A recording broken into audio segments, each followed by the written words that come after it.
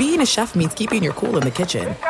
And with Resi Priority Notify and Global Dining Access through my Amex Platinum card, right this way. It's nice to try someone else's food for a change. That's the powerful backing of American Express. Terms apply. Learn more at americanexpress.com/withAmex. At Bet365, we don't do ordinary. We believe that every sport should be epic. Every home run, every hit, every inning, every play. From the moments that are legendary to the ones that fly under the radar. See for yourself when you sign up today and get $150 in bonus bets when you bet just $5. Whatever the sport, whatever the moment, it's never ordinary at Bet365. 21 plus only. Must be present in Ohio. If you or someone you know has a gambling problem and wants help, call 1-800-GAMBLER. Terms and conditions apply. I'm Diosa. And I'm Mala. We're the creators of Locatora Radio, a radiophonic novela, which is a fancy way of saying a podcast. Welcome to Locatora Radio Season 9. Love at First Listen. This season, we're falling in love with podcasting all over again. With new segments, correspondence, and a new sound. Listen to Locatora Radio as part of the My Cultura Podcast Network. Available on the iHeartRadio app, Apple Podcasts, or wherever you get your podcasts.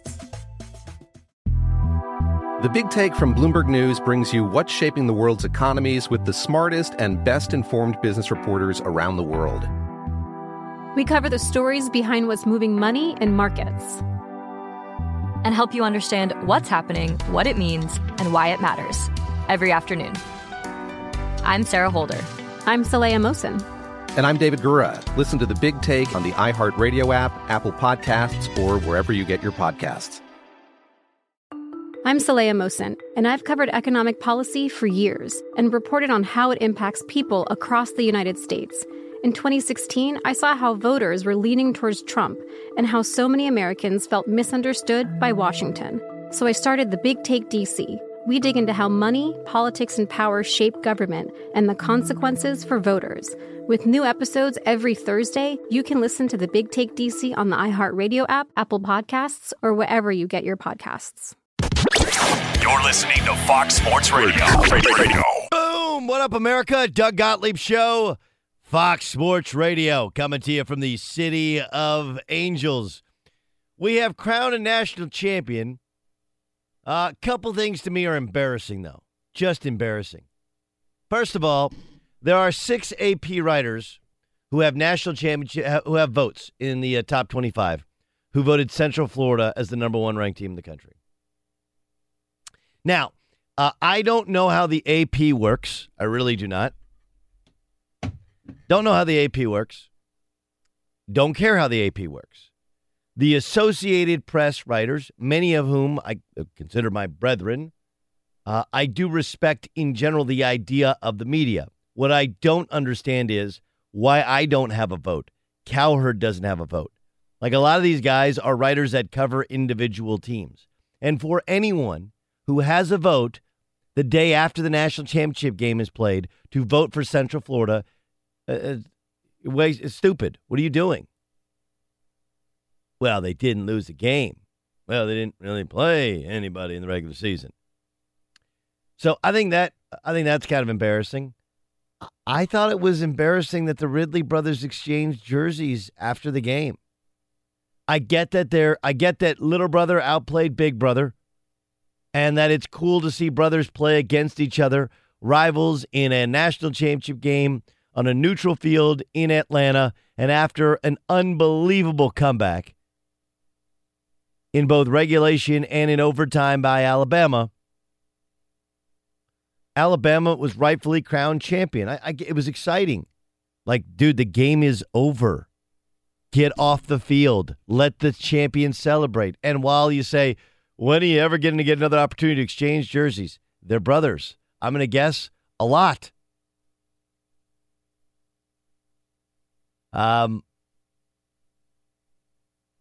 So that's the only negative kind of oh, yeah, and the Alabama kicker, who is going to go down as a national champion, had four field goal kickers a layup kick to win the game in regulation.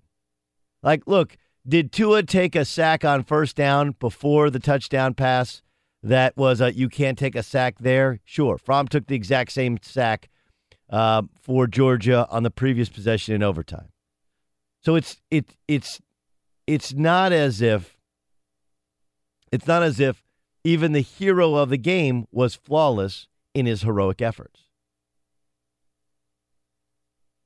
But I don't know if you know this story, but the kicker for Alabama is like a lifelong Alabama fan. His parents are 20-year season ticket holders for Alabama. If you listen to the broadcast of the game last night, they could not be like, here he went to Ole Miss and there was a kicking opportunity, so he transfers back. Like, this is every Alabama fan's dream. All you got to do is kick a easy little field goal and win a national championship.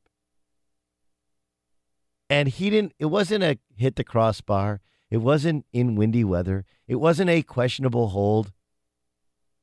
I mean, Andy Papanastos just duck hooked a very, very makeable field goal. I mean, he had a chance for a walk-off field goal to win the game. Unbelievable. At the, what yard line was he at? He was at the, it was a 36-yard field goal at the Georgia 17-yard line. And he was like 19 of 20 on field goals inside of 40 all season long. And it wasn't close. So, look, we could go on and talk about all the different things in the game. We could take some of your calls, 877-99 on Fox. But let's get down to what last night was about. Balls, stones, nuts, cajones, lower intestinal fortitude, guts. I understand that offensive coordinators and quarterback coaches are like, hey, coach, we could use Tua here. He can really throw the ball. And I understand that because Jalen Hurts was so bad and so just has been so inept that it seemed like an obvious decision to make. I was even tweeting out during the first half, Jalen Hurts is just limited. I thought they chose the wrong quarterback all season long. And Danny was like, well, they wouldn't have got there without Jalen Hurts. Yes, they would have. They didn't play a particularly strong schedule. They're a really good team. And by the way, Nick Saban has been able to get there with poor quarterback play the past couple of years, including last year with Jalen Hurts as a freshman starting quarterback. So the idea they couldn't have gotten there without Jalen Hurts is kind of laughable. I mean, heck, you even go back, 3 years ago, and he had an athletic quarterback. Couldn't ultimately win a national championship with it, and I'm sure that kind of played into it, right? I mean, if you look back when Blake Sims was their quarterback, Blake Sims was just not a good enough thrower in an important game against a legit defense, and that limited him. But everyone has the idea of, hey, what if we throw in the throwing quarterback? But to throw in a true freshman in that environment against that defense in that at that moment in time takes some big stones.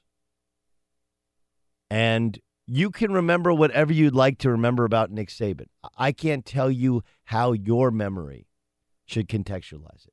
But to me, the last two championship games he has not had the better team.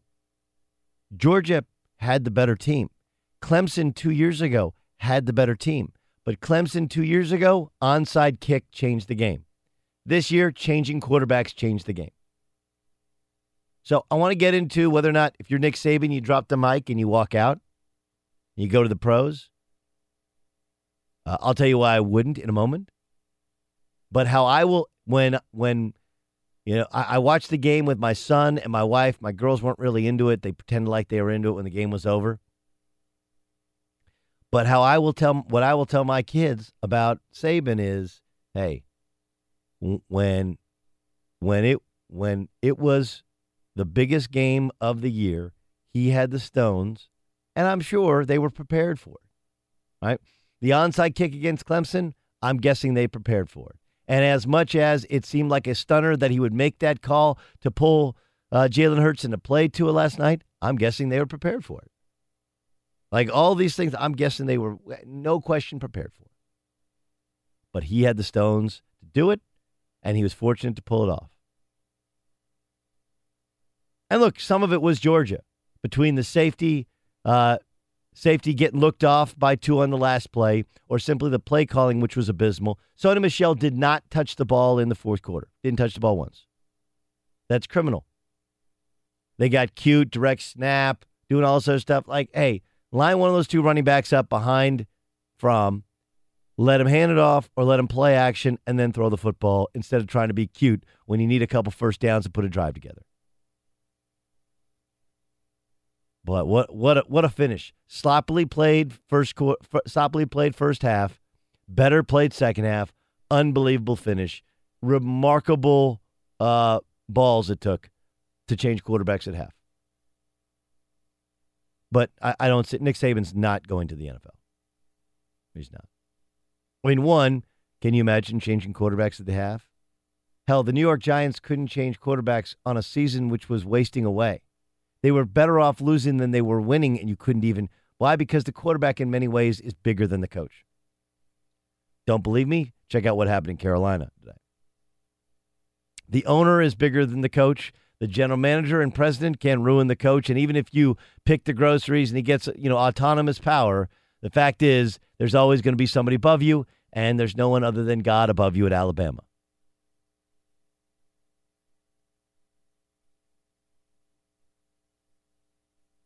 And while you might say, hey, why not accomplish it on a bigger stage? Okay. I think a lot of people think that way. But first of all, you can have better players than 90% of your opponents when you're at Alabama, maybe even more, a higher percentage. And secondly, would you rather go down as a great college coach or one of the greatest college coaches of all time and a guy who ultimately maybe you win in the pros, or would you go down as the greatest college coach of all time? Because that right now is where his legacy stands. And if he continues to build and add to it, then the legacy continues to grow. He can brush it off and say, no. And Bear Bryant's still the greatest or whatever. But that's like Magic Johnson saying Kobe Bryant's the greatest Laker of all time. We know Magic's the greatest Laker of all time. We know Nick Saban, what he's done in the modern era with 85 scholarships, the competitiveness of the college football game, now a +1 disguised as a college football playoff. All those things going into it, we've never seen anybody with this level of dominance, that level of guts, that level of recruiting aptitude. And, oh yeah, by the way, he's done it without great quarterbacks. The only guy that, the 2 guys that were competitive on this level in the last 20 years were Mac Brown and Pete Carroll. And Mac Brown, when Colt McCoy graduated, that thing fell apart. And Pete Carroll, once he started to lose his assistants, it was like a great 6-year run. But the truth is, that thing fell apart once Matt Leinart graduated. I have close friends that are Georgia fans and Atlanta Falcon fans, and I feel for you. But if it hurts today, it just shows that you really care. There is not one team in sports, even Oklahoma State. I'm closer to, I feel more with Oklahoma State football than I do with basketball sometimes because I covered basketball on a higher level. But even when Oklahoma State, lost what would have been a shot at the BCS a couple of years ago, I didn't feel true pain. So if you feel pain today, it's because you really cared. But what stones it took to pull that thing off. Even if the decision was obvious. All right, we got a lot to get to. Saban to the Giants, Saban to the Colts, maybe. I don't think he'll ever do it. I just don't. What's wrong with the Cleveland Cavaliers? I'll point it out to you. And an argument that LeBron lovers can't make about LeBron anymore. But coming up next, Georgia alum and Hall of Famer Terrell Davis joins the show next. I'll ask him, what was it like to experience secondhand the loss to Bama? Whatever your New Year's resolution, you're going to go to bed 365 times this year, right? I mean, maybe more. It's raining outside in Southern California. You might take a midday nap. Maybe the sound of my nasally voice puts you to sleep. But what if I told you can get your best night's sleep ever? Boll & Branch is makers of the world's most comfortable sheets. Make luxury bedding just for you. They cut out the middleman. They sell it directly to you at bollandbranch.com. BOLLN branch.com. So their sheets cost less than half the designer brands, and they're twice the quality. Twice the quality. There's a reason why Boll & Branch sheets have so many 5-star reviews. Hundreds of thousands of Americans, including 3 U.S. presidents, are sleeping better than ever on Boll & Branch. And if you haven't slept on pure organic cotton sheets, you're not going to believe how good they feel. Boll & Branch is legit. And right now, they're offering $50 off your first set of sheets plus shipping when you use the promo code Doug. That's $50 off. You sleep on sheets every night, okay? I'm telling you, this is an incredible deal. bollandbranch.com, promo code Doug. bollandbranch.com, spelled BOLL and AND, branch.com, promo code Doug. Car shopping can be confusing with terms like dealer price, list price, and invoice price. TrueCar shows what other people paid for the car you want, so you can recognize a good price. When you're ready to buy a new or used car, visit TrueCar and enjoy a more confident car buying experience. Doug Gottlieb Show, Fox Sports Radio. Couple things to know about with the Ball brothers playing Lithuania. They're playing a junior game, and it's not even a real junior game. It's a friendly. And so to people, like, here's kind of the genius, the diabolical genius to it, right? Like, because people who are on Facebook don't know anything about sports, they'll watch it and they'll say to themselves, wow, LiAngelo Ball had 19 points in his first professional game. Like, it's not a professional game. It's a friendly against a junior team that's playing against a high school team. You're playing 17-year-old kids. He's 19. Like, secondly, this is important. Lithuania is not Russia. I want to make sure to point that out. It used to be part of the Soviet Union, but it's its own country now. It's not even close to Russia. Do some people speak Russian? Yes, many people speak Russian in Lithuania. They also speak Lithuanian. No, really? Yes. So it's very, very hard to talk to people who don't know anything about anything. And God bless Jeff Goodman, because he's actually a friend of mine, and he's just doing his job. But it's really hard when people they only choose to decipher, a tweet with stats and be like, hey, that's what he had 19 points. And the other one had like 9 points. Like, yeah, they're playing against high school kids. Yes, music. How many professional scouts are actually going to watch what the Ball brothers are doing in Lithuania as a means for judging that they can make the next step to the NBA or even the G League? Very few. There was 2 other Lithuanian juniors that play in the game that I think people wanted to see, but there was no level of intensity to it. There's no very little.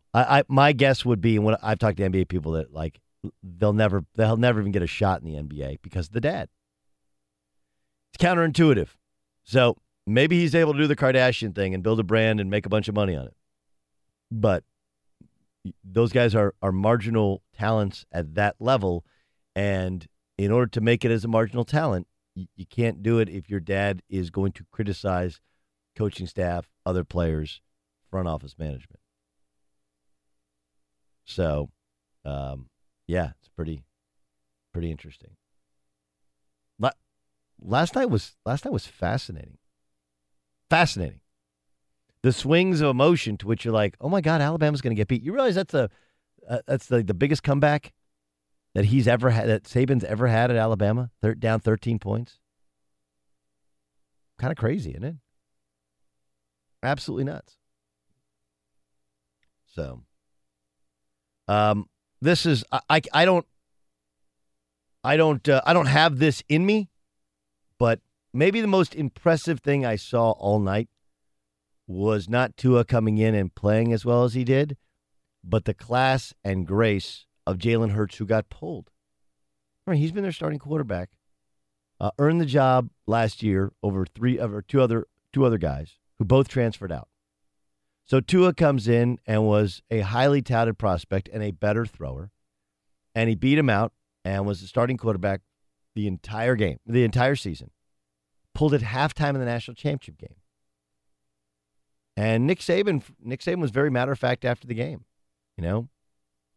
Very, very matter of fact. He just said, hey, we need to throw the ball to win. Remember, there's all kinds of factors that go into play, right? Now you got to worry at some point about, is Jalen Hurts going to transfer? Do you lose Jalen Hurts mentally? And by the way, when they told Tua he was going to play at the half, they said we're going to rotate quarterbacks. He didn't say we're only going to play you, even though they only played him. But I want you to kind of close your eyes. Maybe not if you're driving. Don't close your eyes. But I want you to think about this for a second. You've been the starting quarterback of Alabama since you earned the job your freshman year. You're a sophomore. You played in a national championship semifinals and finals last year. You just played in the semifinals, and now you're in the finals. And at halftime of what is now the new biggest game of your life, your your coach benches you in favor of a freshman who's never started a game. And then the freshman proceeds to not only go out and win the game, but to win it on a beautiful game-winning 42-yard touchdown pass in the air. This is Jalen Hurts after the game. Ball. Play your game. Ball. He's destined for stuff like this. He's built for stuff like this. He has that it factor, and I'm so happy for him, happy for this team. Man. Music, you got it. Do you have that in you? Yeah, because I've never... By the time that I got out of high school and the little bit of college athletics I did play, I was so not the star anymore that was something that I could see myself doing. Like I was never, as soon as I left high school, I knew I was no longer going into a situation where I wasn't the total stud. I know, understand, but then you're not understanding what I'm saying. What I want you to remember for a second here is, when were you a star in high school? Yeah. I mean, I was like the best player in my little area, yeah. Okay, so you're the best player in your high school team. You're playing for a championship. Yep. And you're not playing well in the finals. And halftime of the game, or midway through, I don't know how like you play 3 games in volleyball? Best of 5. Best of 5. Yeah. Okay, so at the end of, let's say, 2 games, you're down 2 games to none. And the only guy, and they also pulled the running back too, which is kind of goes, but your coach comes in the locker room and goes like, hey, Ryan's out and your backup freshman is in. Now, granted, you were a senior. Jalen's only a sophomore. Right. But he'd started since the day he arrived, basically. You're out. Somebody else is in. They go and win a championship. Yeah, I don't think I would have shown the same type of humility. No. I probably would have said all the right things. You would have said all the right things. But you could have seen it or heard it in my voice, probably. Ramos, do you have that in? Ramos you're about as kind a human being as I believe exists in this world. And I mean that in all sincerity. You never had not have a smile on your face, but everybody has an ego. I'm just wondering. If the question was, if you're in that situation and you're the stud and they take you out of the game, then yes, I would not be as humble as Jalen Hurts would have been. Dan Byer, Dan, you obviously played football growing up. I wonder if you can remember anything like this is a quarterback and a pretty well regarded one. I think those of us who are reasonable, it's like the JT Barrett thing. Like JT Barrett gets credit for his numbers. Like, look, JT Barrett's not a very good quarterback, and in many ways, I've said this, Ohio State only won a national championship when JT Barrett didn't play. Right? And there was a time when they played Iowa this year, even Urban Meyer didn't go in and go like, hey, JT, you're out. We're going to put the freshman in. But his backup looked good against Michigan. Outplayed, and they wouldn't have beaten Michigan with JT Barrett. JT Barrett was playing poorly. They might have, but that was only because Michigan was playing their third-string quarterback out of injury. So, Dan, do you have that in you, that ability to, like, you get pulled, it's embarrassing, cheer for somebody who replaces you? On the outside, I think I could maybe pull it off, but no way on the inside. I couldn't have done it as well as Jalen Hurts did. I would smile and try to do the right thing, but, man, there's no way you could be excited. None. But he sold it, and I believe it. And look, and I think, I don't think it's out of the realm of possibility, maybe even likelihood that Jalen Hurts transfers, right? Because I do think this is different than Cardale Jones. Right? Remember, Cardale Jones decided to come back to school. Obviously, Tua Tagovailoa doesn't have the chance to go to the pros. But there is a certain of, we haven't really seen him, we don't really know. On the other hand, he's very well regarded as a player. I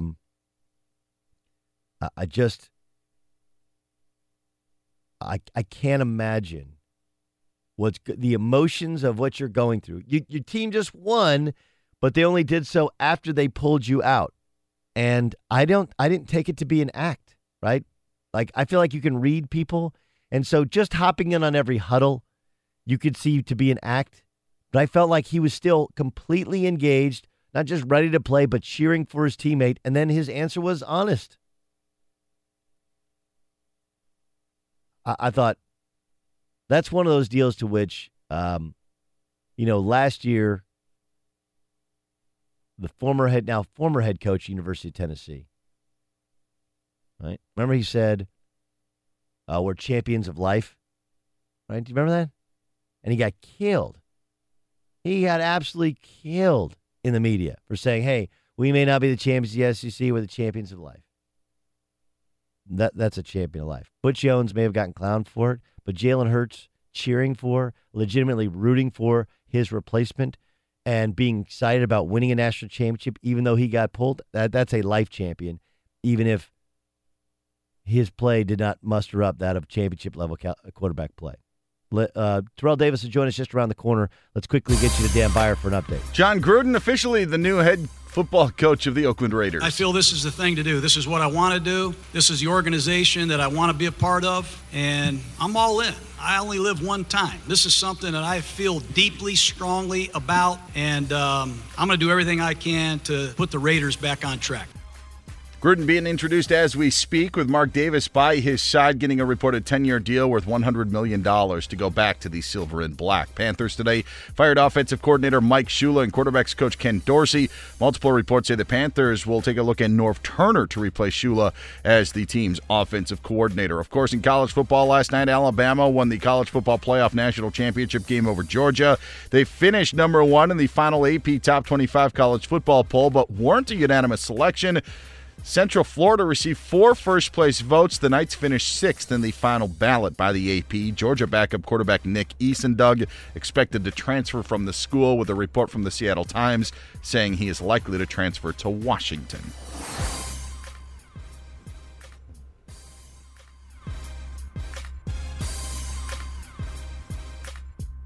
Doug Gottlieb Show, Fox Sports Radio's conditions on the field change. So can your insurance needs. Talk with a Farmers agent today so you can assess your policy, whether your policy is game ready. Find an agent at farmers.com. We are farmers. Bum, ba, bum, bum, bum, bum. He's one of the all-time greats to play running back in the NFL. There were 2 great running backs for Georgia who did not win a national championship. He's Terrell Davis. He joins us on the show. TD, give me your sense now. We're like 12 hours removed. Still kind of emotional about the national championship game. Give me your thoughts. Yeah, it was a tough one. Watching it last night, I thought Georgia played well. You know, they fought hard, but I thought toward the end of the game, I thought it was a little bit, conservative, and you started to notice 2 teams kind of and their different thoughts. You know, Alabama sort of seemed like they knew they would win that game, and Georgia was sort of hoping they could win it, and a little bit in the conservative play and kind of like playing not to lose versus playing to win. So, I was down there, I watched it, and I felt for the players on the sideline, and it was interesting when they were, I guess Alabama was lining up for that game-winning field goal. You can sense that, it was kind of like, wait a minute, man. I think there might be one more play here. There may be something magical that happens, and sure enough, they missed a kick, and you thought at that point, thought the game was going to be Georgia's to have, but they started off well, kicked the field goal, and then in overtime had the big sack on first down, and you thought that was it. You were like, okay, this is about to be 3 plays away from a championship. And I looked down and I looked up, and I saw the ball going over my head, and I was like, wait a minute. And next thing you know, it was just like the drop the mic moment, like it was over.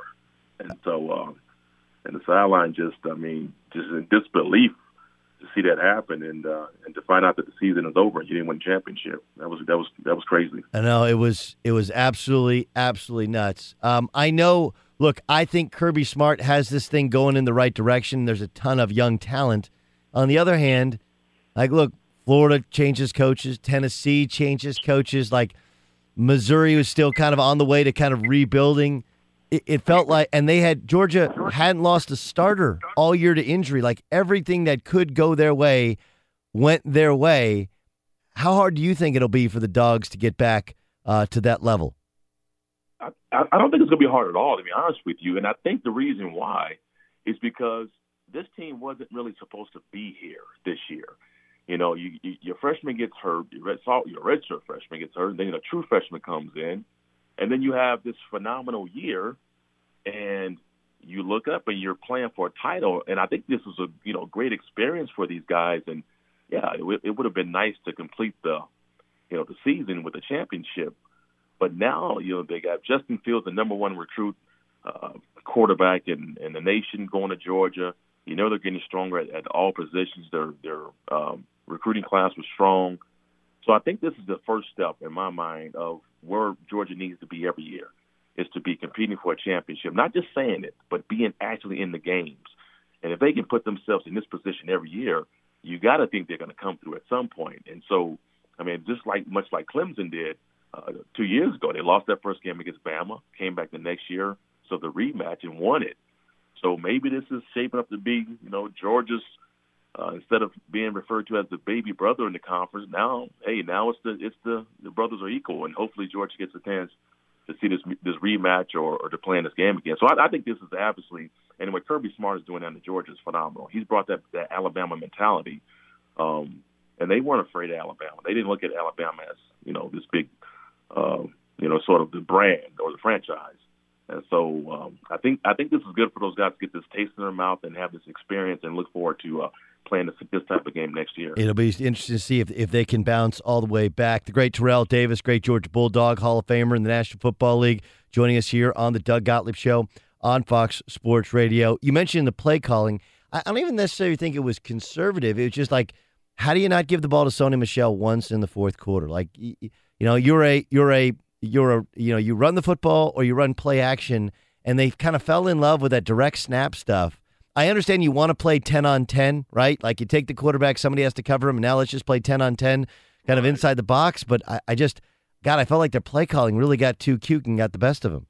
Yeah, but when you watch, you say, okay, besides the deep throw in the third quarter when Alabama scored, besides the response they made, the answer, I didn't see a lot of going down the field. And I just think that when that happens, I've been in those situations when you're in a game and it's getting tight and you're like, wait a minute, you need some more spark. You need to play as if you're playing to win and not playing to lose. And I wouldn't say play to lose. I'll say this: they were playing by the book, and the book says if you're up by 10 points, you're up by 7 points in the fourth quarter. This is what you do. You try to keep the clock running. You run plays that are high percentage plays that the likelihood of turnovers aren't there. And you don't want to make a mistake to where it gives the other team life. And that's what Georgia did. They weren't going for the plays to make, when you're playing from behind, you're all out. You don't have to think about, kind of slowing things down. But when you're ahead, you have to kind of think about that. Man, do we throw here? Do we risk a incomplete pass? Now the clock stops, or a pick or a tip. Because remember, they got the tip off the helmet right after they just got the interception. So I think all that kind of factored in, and it just felt like they were playing kind of not to lose in the last couple of minutes of the game. No question. Terrell Davis joining us on the Doug Gottlieb Show. By the way, TD is here for the TVP. That's the True Value Performer Award, brought to you by Vizio. TD, give me your sense. Devontae Adams, wide receiver, talented one, rewarded handsomely with a new contract from the Green Bay Packers. Alex Collins, Jordan Howard, Alvin Kamara, Jerick McKinnon. Feels like it should be Alvin Kamara, another SEC guy. Tennessee doesn't get the ball a ton from Butch Jones, doesn't get the start back there. Instead, behind Jalen Hurts, I look at Alvin Kamara. That would be my guy if I was voting. Yeah, Kamara's the guy there. And you talked about the top value performer, and it's by Vizio. And what it does is that this award recognizes the player who's on the field performance most exceeds the value of their contract. And I've been there before as a rookie, man. You're playing, you're balling, but your contract doesn't speak to that. Last year's winner was Spencer Ware. And fans, you can go online, you can vote as many times as you like. Go to Vizio.com/TVP from now until January 14th. It's a real cool thing for them, and I think they'll appreciate it. So, I think Alvin Kamara is going to be the guy. He's going to have a lot of awards. His hardware case is going to be filled up a lot this season. Can you remember a coach going in and changing quarterbacks at halftime of a championship game, let alone doing it in a national championship game? I was mad when it happened because I was hoping Jalen stayed in. He struggled. I was like, okay. I didn't know much about this freshman, but I knew if Nick went to him that he did it for a reason. And at least the first thing I saw was the guy was willing to run, and he was elusive, and that you don't want to see. You don't want to see a young man who can run around. But yeah, man, how about the freshman? The running back. He was a freshman. The receiver, Smith, was a freshman. Harris, Tua. That just shows you the depth and the factory they have in Alabama. I mean, the depth it's incredible. Congratulations, man. It's an SEC school, so I guess there's a bit of a silver lining in all this. They won it. No, there's not. Okay, no, you can't go like, hey, we won that championship. No, Alabama's won 6 of them. Georgia hadn't won any. Kentucky hadn't won any. Vandy hadn't won any. Like you don't get to lay claim to somebody else's championship now. Yeah, you're right, Doug. You're right. I tried it, man. It don't even feel as good. So yeah, you're right. Yeah, look, the Chargers can't lay claim to your 2 Super Bowl wins either, right? that doesn't happen. TD, always a pleasure. Thanks for joining us, my man. All right, Doug. Have a good one, man. That's the one and only Terrell Davis. Wouldn't you love a bigger tax refund? TaxSlayer was recently rated #1 for maximum refund, so you have more cash to spend on whatever the heck you want. This tax season, go out and slay it. Max your refund at TaxSlayer.com. Yeah, I don't want to hear from SEC guy going, SEC. Like, no. Alabama. Roll Tide. That's all you can. You don't get to put. You didn't put in on this, man. Getting close does not count. That's like, well, look, Oklahoma lost to Georgia. Georgia should have won by proxy. Big toe. Like, no. Doesn't work that way. Nope. Alabama won. Nobody else gets credit. Who's the worst quarterback left in the NFL playoffs? I'll tell you next. Progressive's new Home Quote Explorer makes it easier to protect what you love. Just go online, compare quotes, and choose what's right for you. Progressive.com is your home for all things home insurance. Doug Gottlieb Show, Fox Sports Radio. Dating can be fun when you're ready for a real relationship this year. You need a match. Go to Match.com/Doug to search, view photos, connect for 7 days free. That's 1 week free. This free offer is at Match.com/Doug. That's Match.com/Doug. All right, look, we got to now look back at last night's national championship game, look forward to this weekend's playoffs. We're also now officially in college basketball season, NBA season. Got some thoughts on the struggles of the Cavs and the explanation that LeBron James fanboy can no longer make. We'll get to all that stuff. First, let's play a game. All right, Dan Byer, what do you got for me, my friend? Today we have got Rank 'em. Ooh, a new game for 2018, Doug. Rank 'em. This is where you get rank stuff, okay? We'll give you a topic. Hey, they just had the final AP Top 25 college football rankings. What are your rankings for what should be the final top 5 in college football? I know you had a problem with Central Florida getting some first-place votes. What do you think the final top 5 should be? I would do you didn't have Penn State on this list here. I would do Alabama 1, even though I do think Georgia had the better football team. Alabama 1, Georgia 2, OU 3, Ohio State 4, Clemson 5. That would be my... And look, Ohio State probably had the talent to play in the college football playoff, but you know the Iowa 55-point rule. You give a 55 to Iowa, it's a rule. You can't play for the national championship. Georgia, I think, has to be default number 2. When you lose a game like that, that close of a game in a championship, there's no way. I couldn't believe you talked about the Central Florida first-place votes earlier. I couldn't believe that some people put them over Georgia, but they did. Top 3 plays from last night's national championship game, Doug. There were a lot of momentum-swinging plays. What do you think were the top 3 plays that happened in last night's national championship game? Man, I mean, look, I think you have to go number 1 is the Tua TD pass to win the national championship, right? That's the Chris Jenkins shot to win the national championship for Villanova. Nothing else matters because, with that because of that play.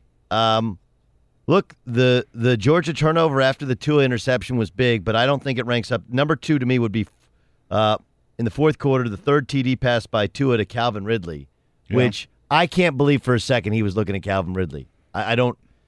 Maybe he would have thought that Calvin Ridley was crossing, but it just I thought he threw it to a different wide receiver. Yeah, I thought he was the one on the back line because he was going to be pass interfered with. It looked like because it looked like the defender was getting there a little bit early. Yeah, and then I'd do the black punt called offsides in the third quarter with Georgia up 13-0.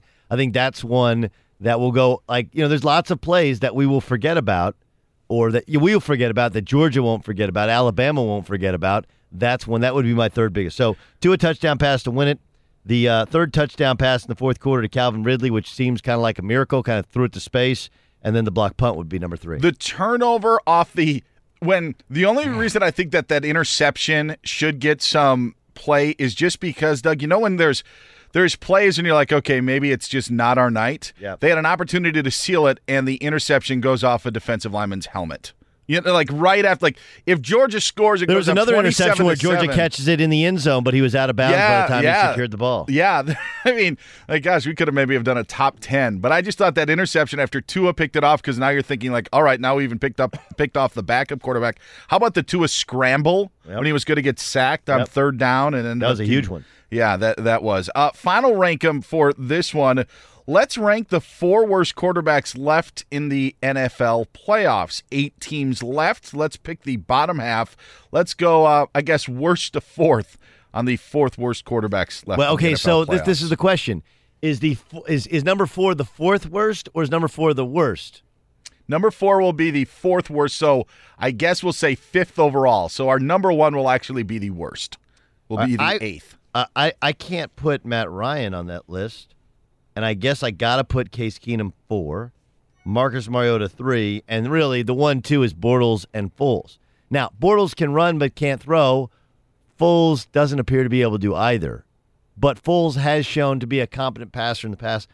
I'll put Foles at 2. I'll put Blake Bortles as the worst remaining quarterback in the. I think that's the interesting portion, is if you have Blake Bortles as being a guy, at least he won a playoff game, but then you think of who would you rather have throw the ball in a game, Blake Bortles or Nick Foles? I think that's the biggest question. Blake brutal. Blake brutal. What about the top 3? Just while we're at it, if we put, and heck, we can do top 4 if you want to put Matt Ryan in there. But Brady, Roethlisberger, Breeze, Ryan, who would you rather have going into this weekend? Well, going in this weekend, I would have Brady because he's going against Tennessee, right? Mm-hmm. I would have Breeze because they're playing in a dome, and then I'd have Roethlisberger.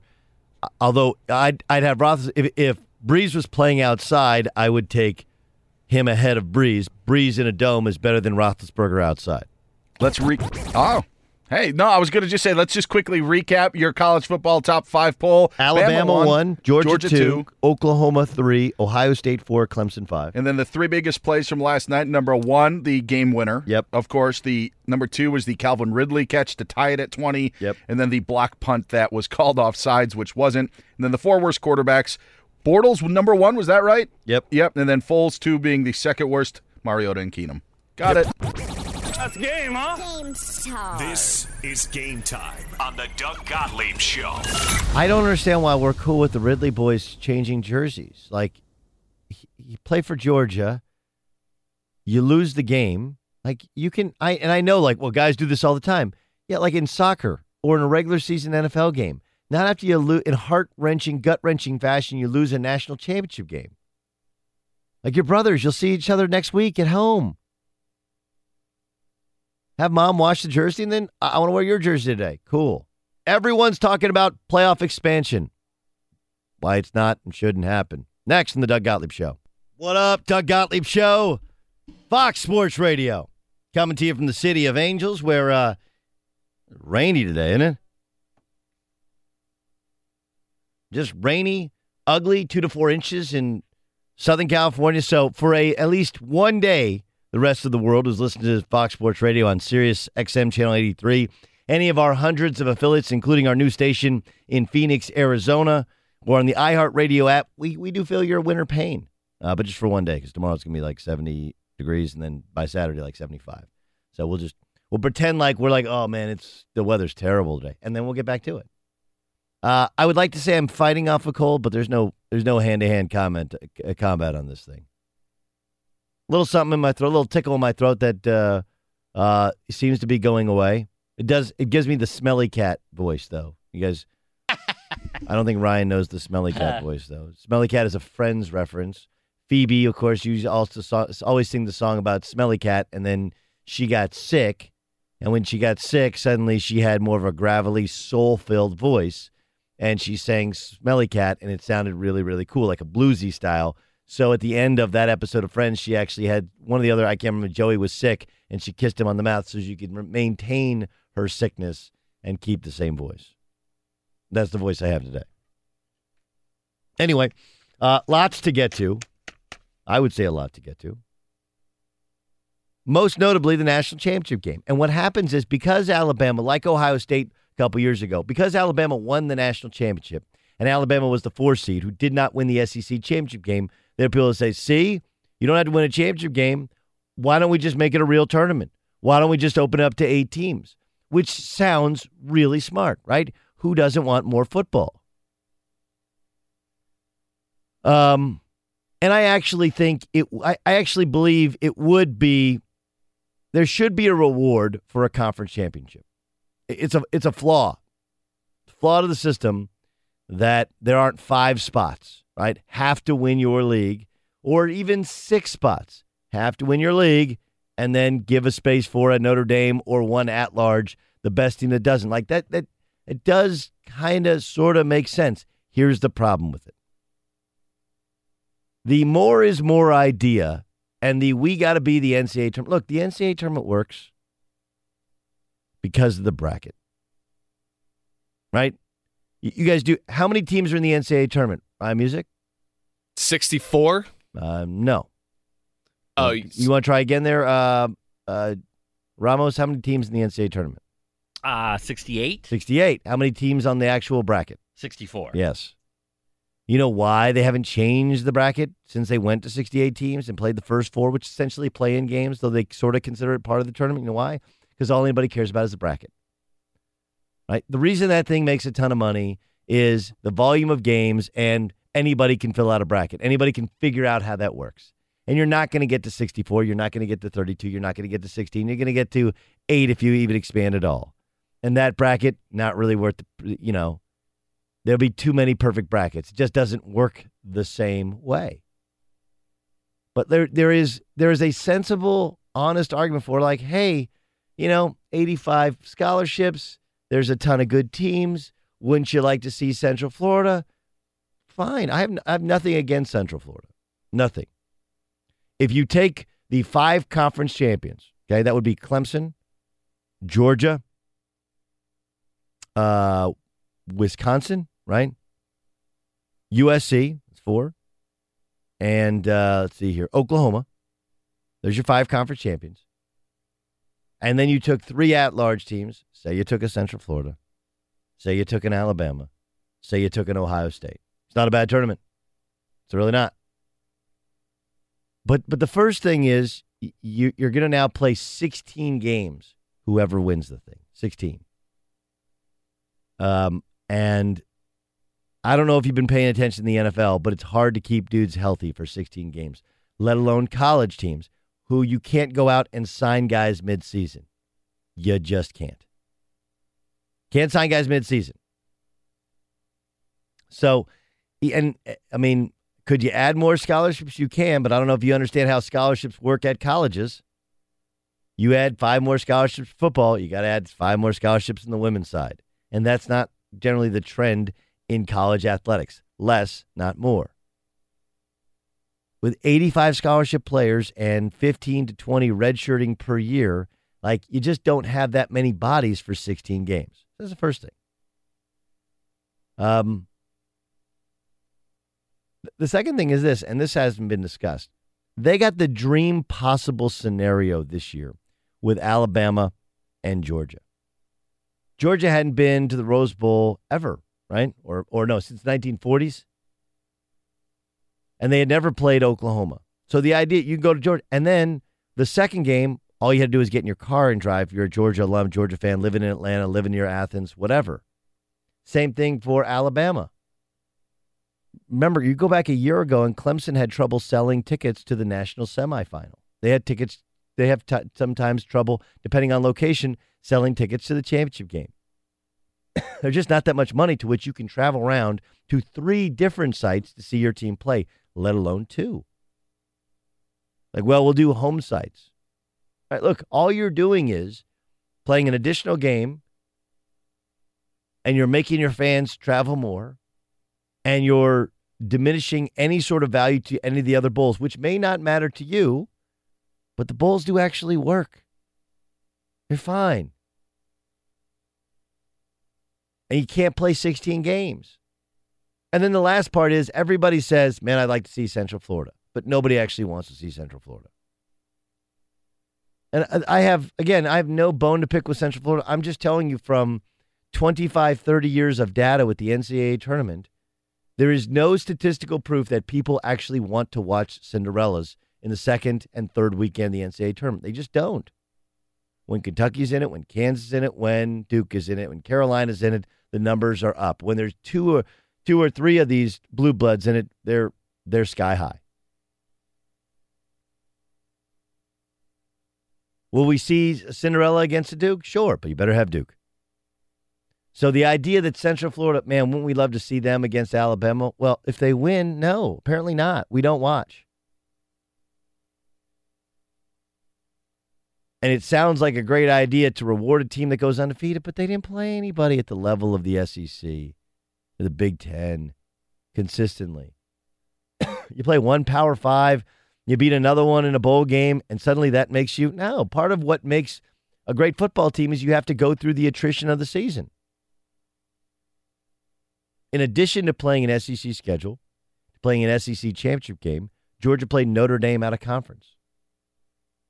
So you can say whatever you want about the quality of competition within the SEC East for Georgia, but it's the attrition of the bodies that they're playing against and the fact they played Georgia out of conference and the fact that they played and beat Auburn in a rematch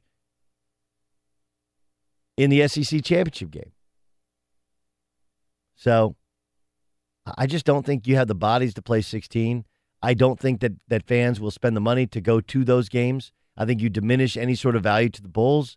And then people say they want expansion. They say they want more, but more isn't always more. Less is more. All right, Danny Cannell, college football analyst for Fox, is going to join the show upcoming next. He was at the game last night.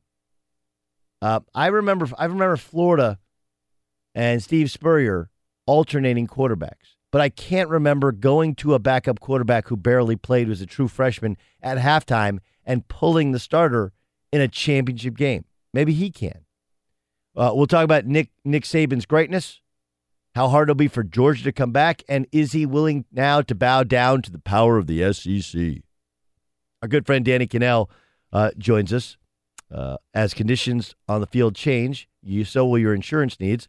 Talk with a Farmers agent today so you can assess whether your policy is game ready. Find an agent at farmers.com. We are farmers. Bum, ba, bum, bum, bum, bum. Danny Cannell, next. Online shopping can be confusing. Well, not anymore. With True Price from TrueCar, now you can know the exact price you'll pay for your next car. So visit TrueCar and enjoy a more confident car buying experience. Doug Gottlieb Show, Fox Sports Radio.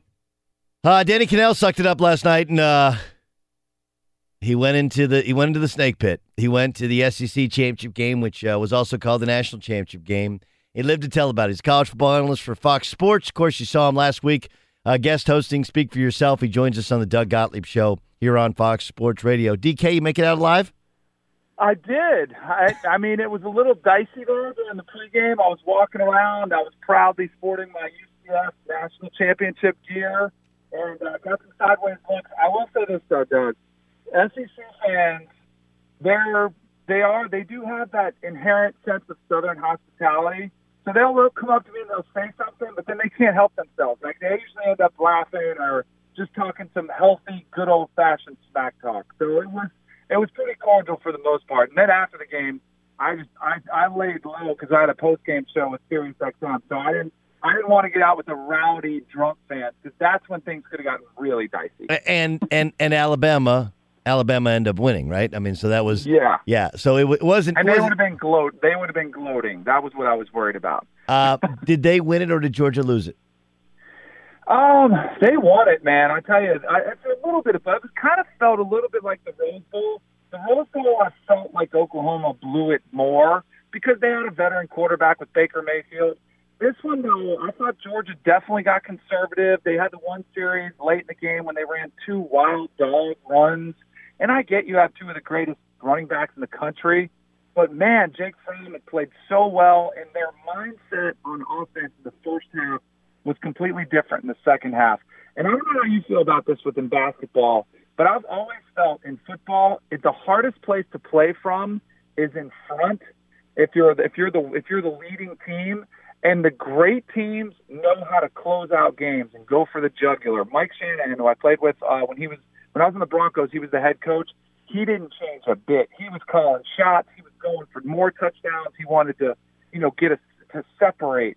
And I felt like Georgia, and maybe it has something to do with Kirby Smart being the apprentice, and he's getting a little bit like scoreboard watching. Man, we're getting close. Let's milk the clock. You can't have that mindset when you want to knock out a heavyweight. You've got to go for the knockout blow, and I'm sure Georgia is kicking themselves today because they didn't. Yeah, I agree. I totally agree. I don't know if playing from ahead, I do think you get to a certain point to which you get in basketball, you get 20 points ahead, and the lead wasn't insurmountable, but 13 to that Alabama in the offense in the first half sure seemed like it was a tough hill to climb.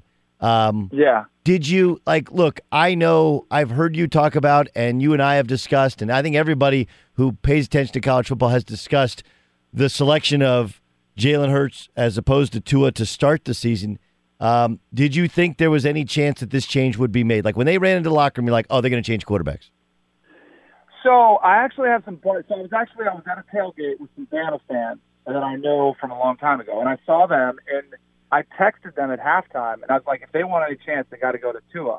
But I didn't think they would do it. And then when they did it, I was kind of irritated. I was like, I can't believe Nick Saban is going to bench the guy that got him there. And because I thought that was kind of messed up, and I thought it was getting away from what Bama always does. And it's one of the biggest problems I have with Bama is they're so conservative on offense, and they don't ask their quarterback to do very much. And I'm thinking, Jalen Hurts had 1 interception the entire season, 1 interception, and you're going to go with a true freshman who had never played in meaningful playing time? I thought it was a risk. I thought it was a gamble, and I didn't think it would pay off, and I could not have been more wrong. I was sitting there going, and it was back and forth, and he went down the first drive, and people are ripping me for saying I thought it was a mistake. And then he throws an interception the next drive. I'm like, well, there's your true freshman. And then you get to the point in overtime where he takes a sack, and I'm thinking, there's the true freshman. That's going to cost him the game. And then he comes back and rips that, what I think is one of the greatest throws in the history of college football. When you look at execution, when you look at the perplexity of the play, like the fact that he had to read it out, held the safety with his eyes, and then the moment that it was in, I think it's one of the greatest throws in the history of college football. It was Chris Jenkins of Villanova-esque, right? It wasn't just just that he made the shot. It was perfect execution of the play, perfect read on the play, and reading the defense. Bryce Johnson didn't guard Chris Jenkins. That's how he got the 3. And the safety for Georgia never came off the hash. He had that quarter of the field and did not recover in time. And the throw was perfect on time, in rhythm, and the catch was in fact made. A pretty remarkable turn of events. But I actually think that Tua being sacked and then Tua throwing the touchdown pass, that's why you can't or can go to a guy who can dig you out of that sort of hole. But doesn't it also say that the reason they're usually conservative, Danny, is because they feel like they have the better team, and they didn't feel like they had the better team last night, and that's why they made the change? Yeah, I think so. I think you're right. I think so. Saban's comments after I thought were very revealing, and I also thought that if you watch Brian Daboll, the offensive coordinator, I thought his play calls were very revealing. They did not trust Jalen Hurts because, yes, Tua played outstanding and he did a fantastic job, but that was an entirely different playbook that they were calling plays from when Tua went in there. With Jalen Hurts, they'll call a shot play here or there, and it's really they would try to take the home run, and if it's not there, it's pretty much Jalen hits a check down or Jalen runs the ball. And for the first time in a really long time, I saw some concepts that were being run that you see at the NFL level, and you saw a quarterback executing them who was actually reading through progressions, and you see his eyes working the field and scanning the field, and they were aggressive, and you haven't seen that in a long time, and you're spot on, Doug, because that's something they've never had. It's actually one of, like, I get a lot of heat from Bama fans because I look, I say, I don't know if they're as good as everybody thinks they are. And my biggest problem with them has always been the offense, how conservative it is, and most of the time it's because of the quarterback play. But if this kid is anywhere half as good as he played today, they will be unstoppable because this will be the best quarterback Nick Saban has had. He's got a bunch of game managers and a couple dual-threat quarterbacks, but if he gets a legit, like, NFL-style, top first-round talent quarterback, good luck trying to stop Bama next year. Yeah, no question about it. Can you remember, like, your depth of football knowledge is at least twice to three times that of mine. And I mean, like, look, growing up in Florida, we do remember when Steve Spurrier used to toggle quarterbacks. I don't remember this sort of change being made in a championship game. Do you? No, not even close. I mean, I'm not working out this way, and not because of performance. Like, I think everybody remembers when Colt McCoy goes down against Bama when he was at Texas, and Derek Gilbert comes in as a true freshman, and that's what most true freshmen would do. It implodes. Like, it doesn't look good because they're not ready for that moment. I can't think of any other time. You had Cardale Jones, who, played for Ohio State and helped, but he had multiple games, and he played great in that, 3-game stretch. So that's kind of similar. But to do it, that's stunning fashion. When you have Jalen Hurts was the SEC Offensive Player of the Year last year. Like, he's won. He's 25-2 or 27-2 as a starter. And then, you make the change and a kid comes in and he's that much better. There's just so many things about it that you sit back and just shake your head and say, this is an unbelievable performance. And it was really impressive. And credit to Jalen Hurts for the way he handled himself, because I thought he handled himself with an incredible amount of grace and class and leadership. And I think it speaks volumes to what a special young man he is for handling it the way he did. Yeah, I couldn't do that. Yeah, I know. I can't do that. Like, listen, so I'm with you. I think it would be really hard, that competitive nature. I could do the fake clap on the sideline. Like, I would be that fake cheer because you have to. But there's no way I'm giving interviews after the game. No, 0.0% chance. None. No chance. I mean, that he's just made of some stuff I'm not made of. I'm not afraid to admit it. Not afraid to admit it at all. Like, he's got some. He got some. Okay, Saban's won 6 now. Yeah. There's some talk. Giants job still open. He always needed a quarterback in the NFL. Do you think there's any chance that he goes, you know what? That's arguably my greatest coaching performance. I won it with a true freshman. I made the move at halftime. We probably weren't our best version of ourselves and still won the game. I'm good. There was talk of Texas a couple years ago, if it could be a home run deal. Any chance in your mind he goes to the pros? I would love it. I would love to see it happen. I think look at the NFL with the coaching searches, how they're desperate to find somebody. And they're bailing.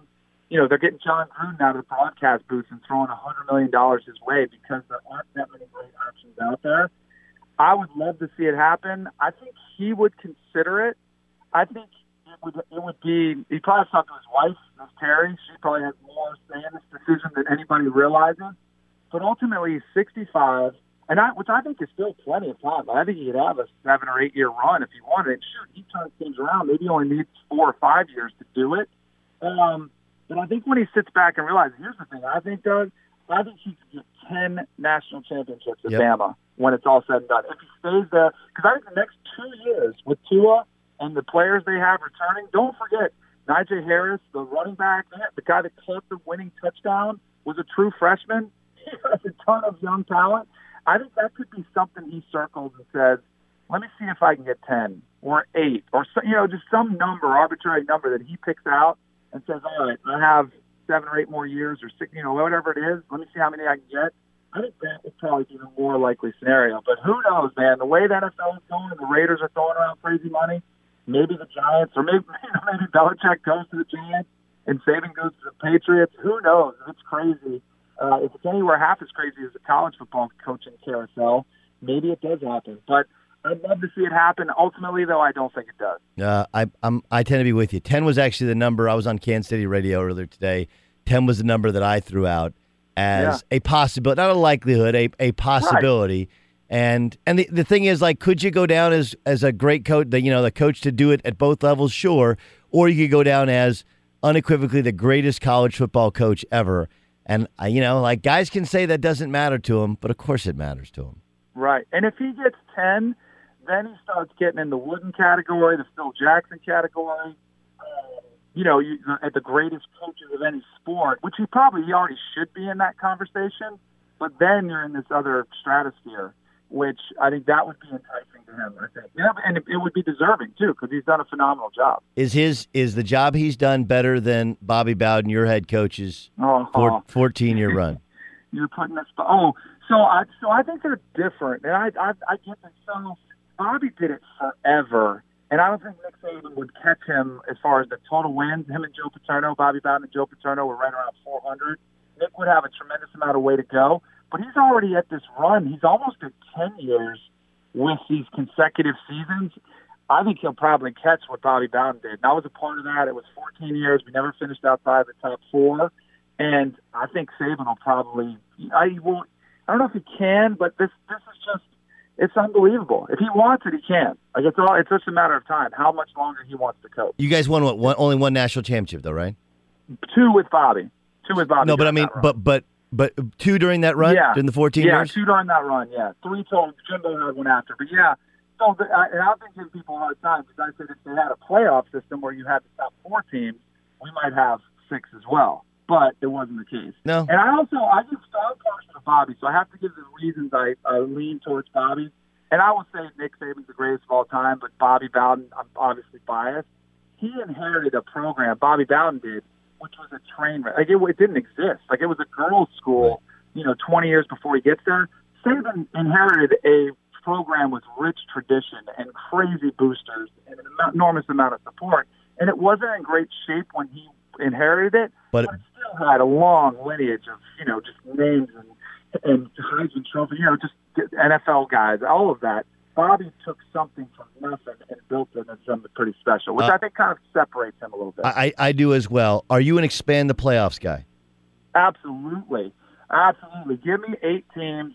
And the only reason I say 5 conference champs and 3 wild cards is because it's the easiest and the quickest solution. I think we can get that done next year if we really wanted to. But I'd be all for blowing up the whole entire thing, maybe even doing away with conference championship games because they proved to be meaningless.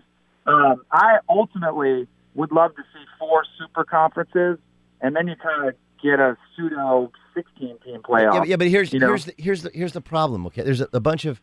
Can you hang on for a second? Well, let me quickly get Danny Cannell joining us. Let me quickly, Dan Byer, get me an update. John Gruden's the head coach of the Raiders again. I have a lot to prove. There's no question. I have not coached since 2008. I haven't won a game since 2008. I haven't lost any either.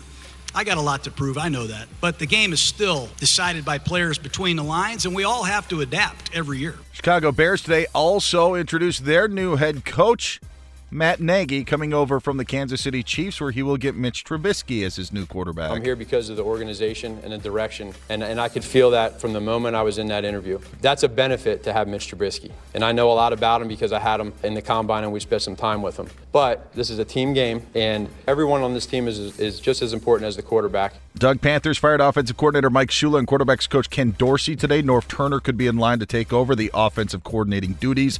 Warriors forward Kevin Durant probable to return tomorrow from his calf strain after missing 3 games. Warriors have the Clippers tomorrow night. It's interesting as we welcome back in Danny Cannell joins us. This season, make tough jobs easier with a free loaner tool program from AutoZone, from AC to engine repair to exhaust and brake jobs. There are over 100 specialty tools to help you get the job done right. Deposit required. Get in the zone. AutoZone. Danny Cannell, Fox Sports and college football analyst, joining us. Also has his own show on SiriusXM and has a podcast which you can check out with my boy Rajah Bell. The Ken Dorsey, interesting name, Miami quarterback of a championship team, right? And then Mike Shula, who is the coach of Alabama, I believe before Nick Saban. And if people remember, Tim Tebow's last 2 schools or Alabama and Florida. And had he gone to Alabama and said and done the Jimmy Chitwood, hey, I stay if Shula stays, the Nick Saban thing never would have happened. Yep. It's crazy. Small world, the way things work out. How about that boy Matt Nagy, though, for the head coach of the Chicago Bears? We were teammates on the New York Dragons playing out the Nassau Coliseum in Long Island. We were teammates for a year. He's a good dude, man. He's a great story, too, because he was out of football, and he was doing pretty successful. I believe it was real estate. And then his wife, he talked to his wife, he had a bug, and he got an opportunity with Andy Reid at the Eagles, and they said, all right, let's take this huge risk.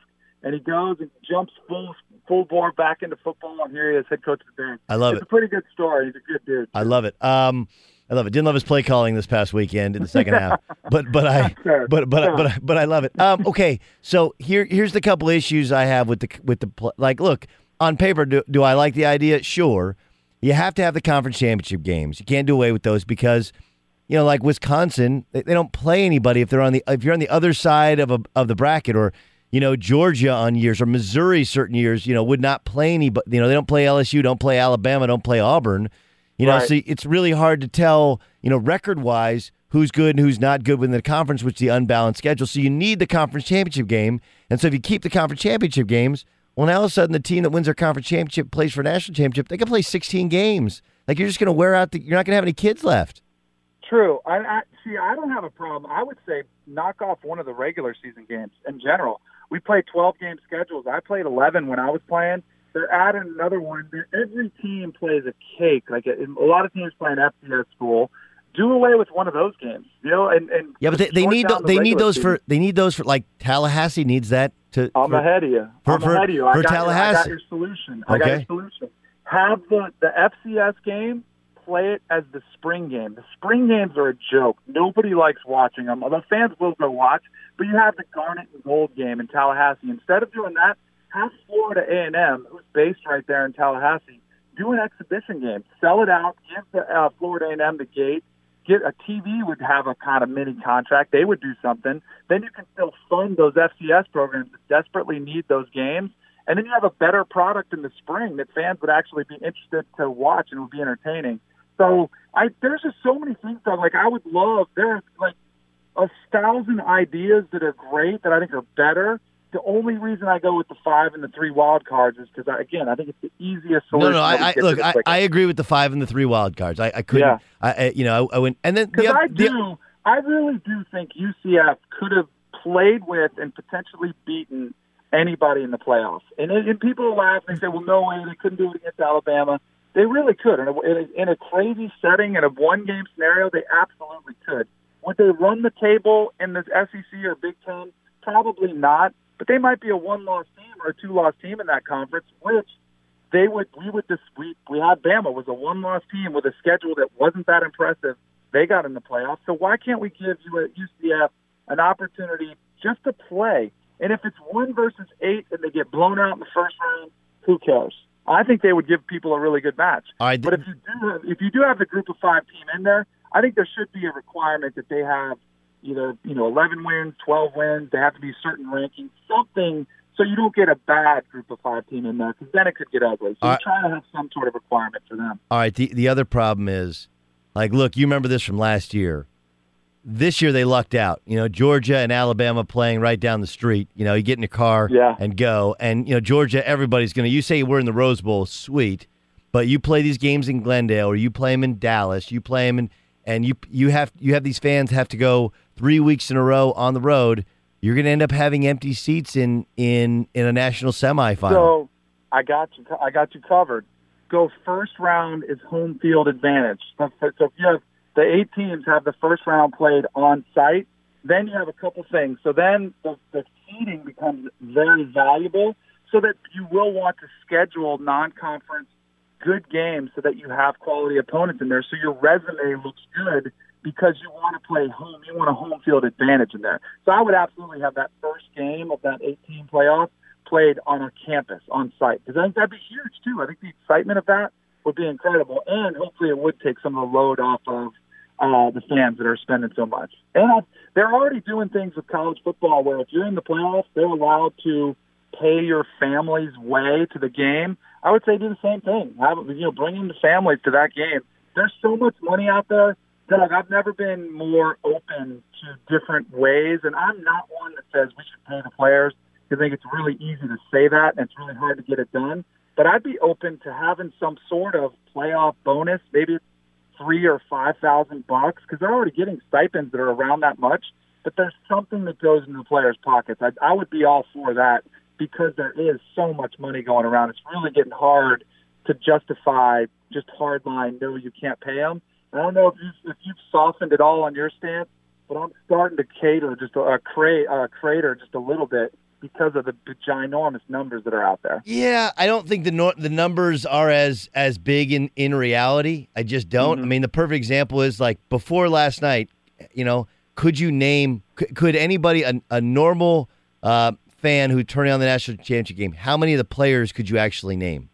Right, 3, maybe. Maybe. And maybe that's because they saw him the week before. So this idea that they're naming it's like, look, you watch the game because two things. Either you went to Bama, you went to Georgia, or you're a college football fan. Like, it's not really anybody. I mean, they changed quarterbacks at halftime, and if you didn't know, if they didn't tell you, you wouldn't really, like, one's right-handed, one's left-handed, like, okay, I'm kind of into it. So I'm not trying to diminish the fact the product's valuable. It's just, is it valuable because it's football, it's Alabama, it's Georgia, or is it because the player's actually playing it? I still think we're talking about a very small percentage of names for a very huge number of players that get a great deal more benefits than we got when we were there. And that doesn't, and I'm not one of these people that's bothered, hey, they get stuff we didn't get. Like, I don't care. I'm just saying, I think we're worrying about things that you don't really need. The value is, anyone who played well in last night's game will never have to buy a beer.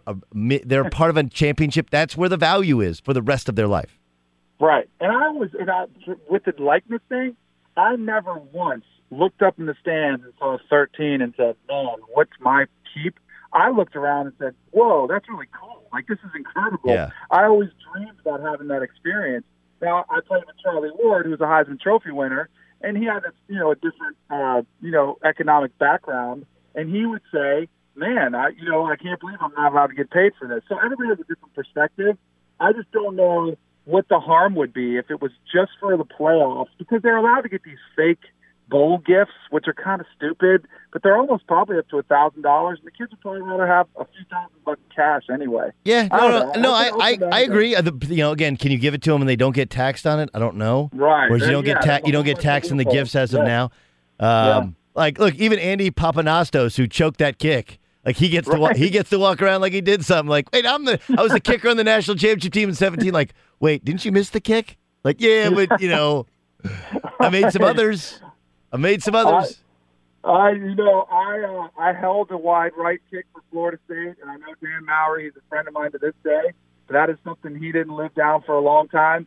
And trust me, if Bama loses that game, that kid cannot live in the state of Alabama for the rest of his life. So nobody is happier that Tua hit that touchdown pass than he was. Because, man, that was a chip shot, and he shanked it. It was bad. But thankfully for him, he doesn't have to worry about it. All right, keep up the good fight. Thanks for joining us. All right, man. Talk to you later, Doug. That's Danny Cannell joining us. Wouldn't you love a bigger tax refund? TaxSlayer was recently. Let me try this again. Can I try this again? Of course, it's my show. I can try it again. Wouldn't you love a bigger tax refund? TaxSlayer was recently rated #1 for maximum refund. So you have more cash to spend on whatever the heck you want. This tax season, go out and slay it. Max your refund at TaxSlayer.com. All right, coming up next, is Lonzo Ball a snitch?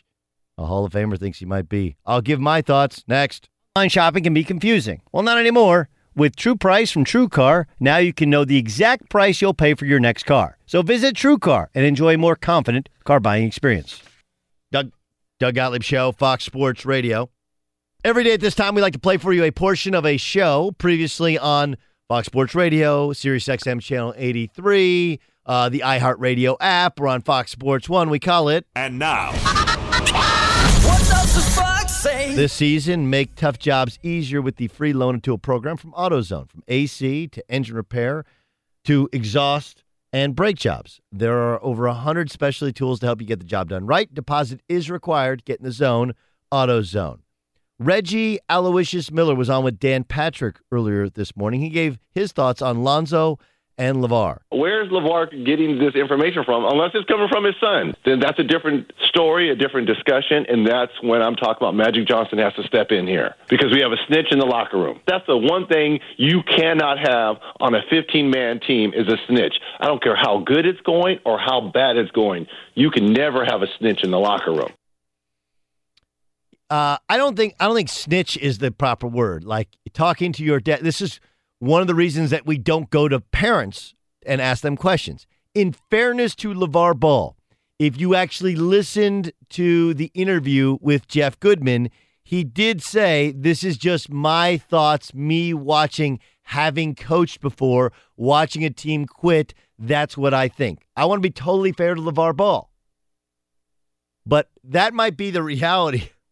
The perception is, this is what Lonzo's and then when you back it up with Lonzo saying, hey, I can play for anyone, and not saying I want to play for Luke, tells you at least perception-wise, you think that he is relaying this information via text or via phone to his dad.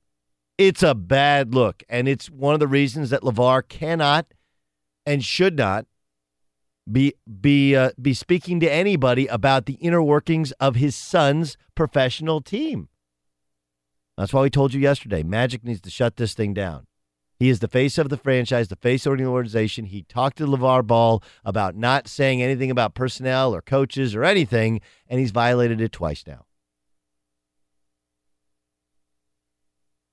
All right, Colin Cowherd had this to say in regards to college football overtime. If I have to hear another person tell me how bad the college football overtime is, I'm going to stick a fork in my retina. The best 30 minutes of my life in the last week have been the 15 minutes of overtime last night and the 15 minutes of Oklahoma, Georgia. It works. Nobody's turning the TV off with that stuff. Yes, the college football overtime is so drastic, they eliminate punters and return guys. By the way, the Rams have the best punter in football, couldn't win a playoff game. Chiefs have the best kickoff returner, couldn't win a playoff game. Nobody's winning playoff games, Super Bowls, and national titles because you got a good punter. You're not changing the game. You're not asking guys to grab a pitching wedge or a lacrosse stick or a goalie mask or a basketball or a ping pong paddle. What you're doing is you're taking your best players that play positions that win Super Bowl, quarterback, running back, left tackle, center, Mike linebacker, nose tackle, pass rusher, corner, safety. You're putting your most crucial players, field goal kicker and coach, in a small do-or-die area. And you're saying, after 4 hours of beating the living you-know-what out of each other, now we're going to put you in the red zone. It's situational football, and that's what decides Super Bowls. Yeah, actually, situational football isn't just red zone football. Situational football is down and distance based upon where it is on the football field. No one's saying it's bad. We're just saying it's not really football. It's changing the game. It's taking away 3/4 of the football field. And if you say that was the best whatever minutes I watched, 15 minutes I watched, you mean to tell me you wouldn't have watched a regular overtime when you put 7.5 minutes on the clock or 15 minutes on the clock and give both teams the ball? Of course you would have. Right? And oh yeah, by the way, didn't the Rams muff 2 punts in the playoffs? Didn't that happen? Didn't that make an impact? So you can say it doesn't, but there are 3 phases of football, and taking away a good portion of one of the phases of football, as well as play calling when it's 1st and 10 on the 20-yard line to go 80 yards. Like, that's football. I'm not saying it's not exciting. I'm saying it's not the best way to decide a champion in the sport. What does the fox say? There will be a lot of things to talk about in the years to come in Alabama's victory over Georgia. But the biggest were a pair of stones shown by one man. Next in the Doug Gottlieb Show. What up, Doug Gottlieb Show? Fox Sports Radio. All right, so a couple of Georgia fans are mad at me because I didn't think the Ridley boys should exchange jerseys on the field after Georgia lost. Like, look, dude, I'm not one of these guys that thinks that you have to, when you lose a game, you have to no lights on in the bus, no talking, right? On the other hand, like, if somebody else wins, especially in the fashion in which they won, like, We all watched the same game, correct? Like Georgia was dominating the game. Alabama came back. And then Alabama was going to win on a walk-off field goal. They choked it. Then Georgia takes a bizarre sack, kicks a 51-yard field goal. And you're like, all right, now let's see. And then Alabama takes a bad sack. They're on the 42-yard line, and then all of a sudden the game is over. Just like, what? The range and emotions and who's going to win. It was amazing. I have no connection to either team. Don't care. But, like, if you lose, you don't stay on the field and celebrate, even if it's your brother who won. Like, literally your brother, not like your football's family. We're all brothers. Not like Cameron Ridley is literally his brother. Like, well, it's an incredible moment in which they could switch jerseys. Like, they're still going to be brothers. They can change jerseys anytime. It's a championship game. Go in your locker room, take a shower, put on your sweats, come out, and shake your brother's hand. His team beats you.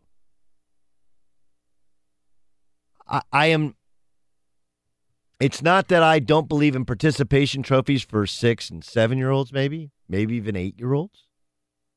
Okay, but at some point, when we start deciding champions, winning and losing has to matter. You want losing to hurt. It's supposed to hurt. This is what I tell my kids all the time. It is okay to be jealous. Okay. What you can't do is you can't not like somebody or make fun of somebody because you're insecure, because you're jealous of something they have that you do not. It's okay to be jealous. If you use that jealousy as motivation to try and get better, it's okay. To say I'm not jealous, like, okay, but you're not competitive. And if you're a competitor and your brother's team beats you when you kind of feel like you have the game won, and then you survive, and then maybe you have the game won, and then you lose, I don't know. I don't feel like that's being the best teammate in the world. That's understanding the emotions that other people are sharing. You're like, well, they're brothers, so it's different. Like, no, really not. Actually, if you're brothers, you don't need to switch jerseys on the field. That's just for show. Now you're doing it for everybody else. You're not doing it for yourself. So Riley Ridley actually had a really good game. He only had 14 catches all year and all season, 14 catches. And he had 6 last night. 6 of his 14 catches. 6 catches, 82 yards.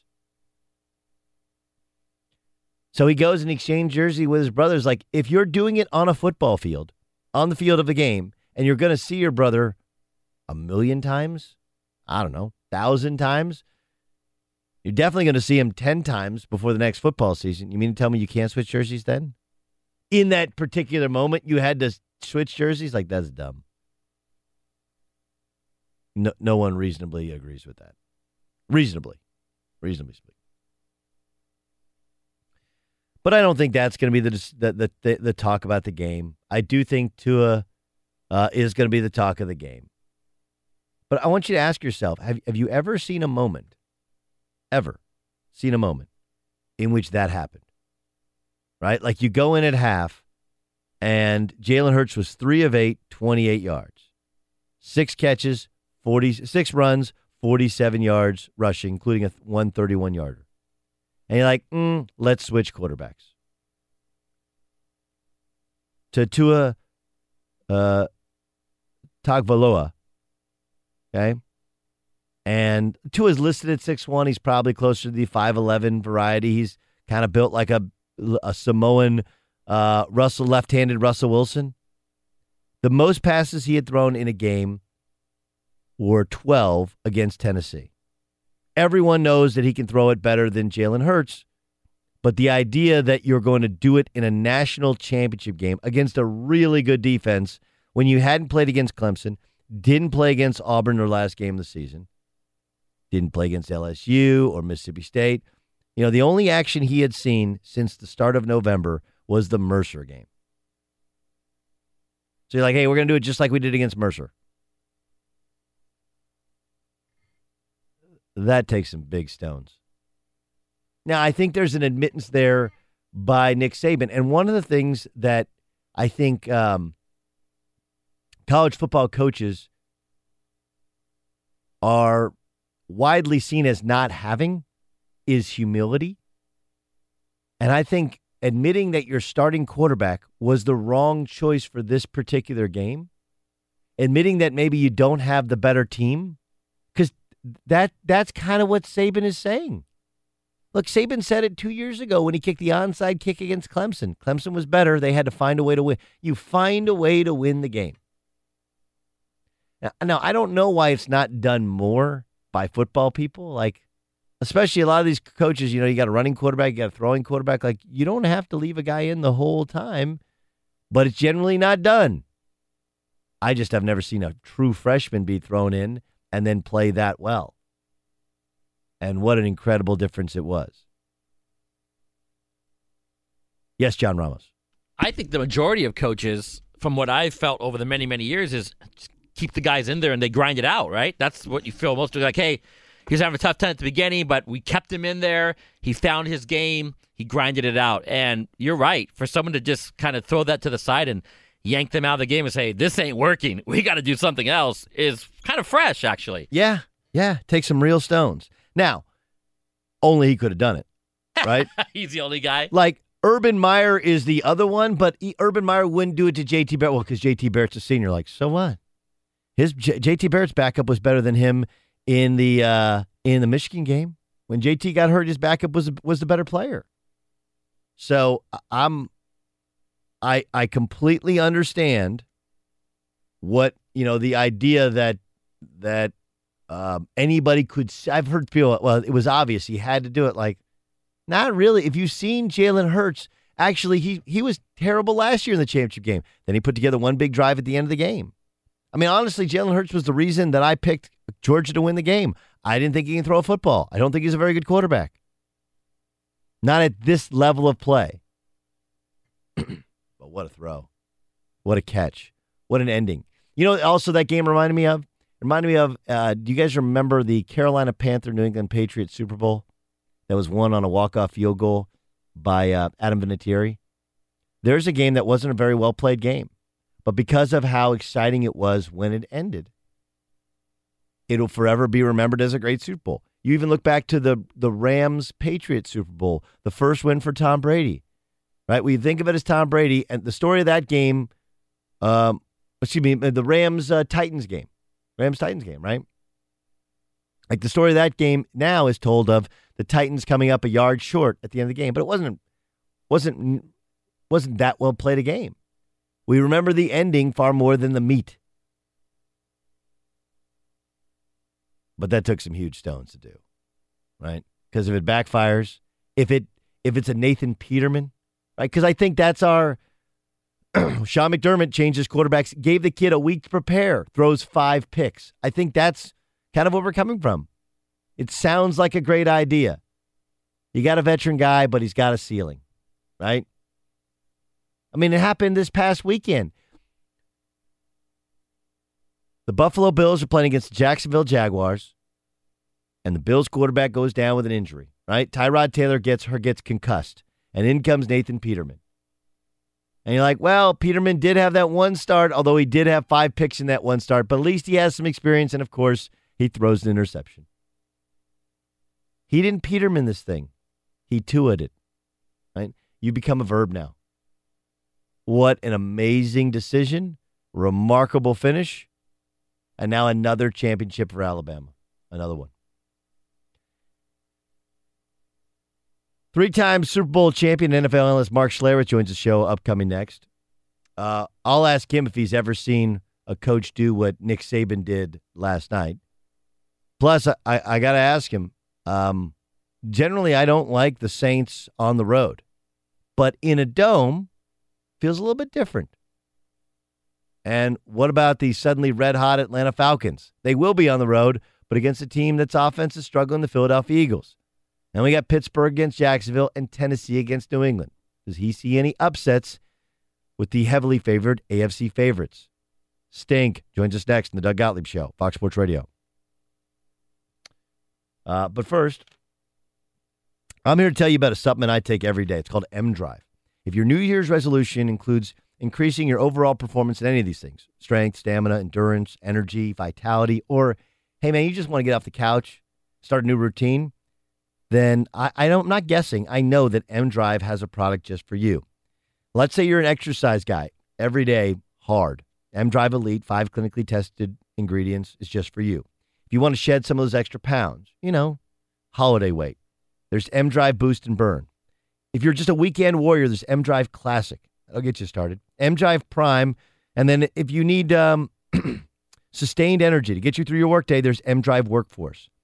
All of these products are available at Walgreens, Duane Reade, Vitamin Shoppe, Sprouts, GNC. But for my listeners, go to mdrivefit.com. That's mdrivefit.com.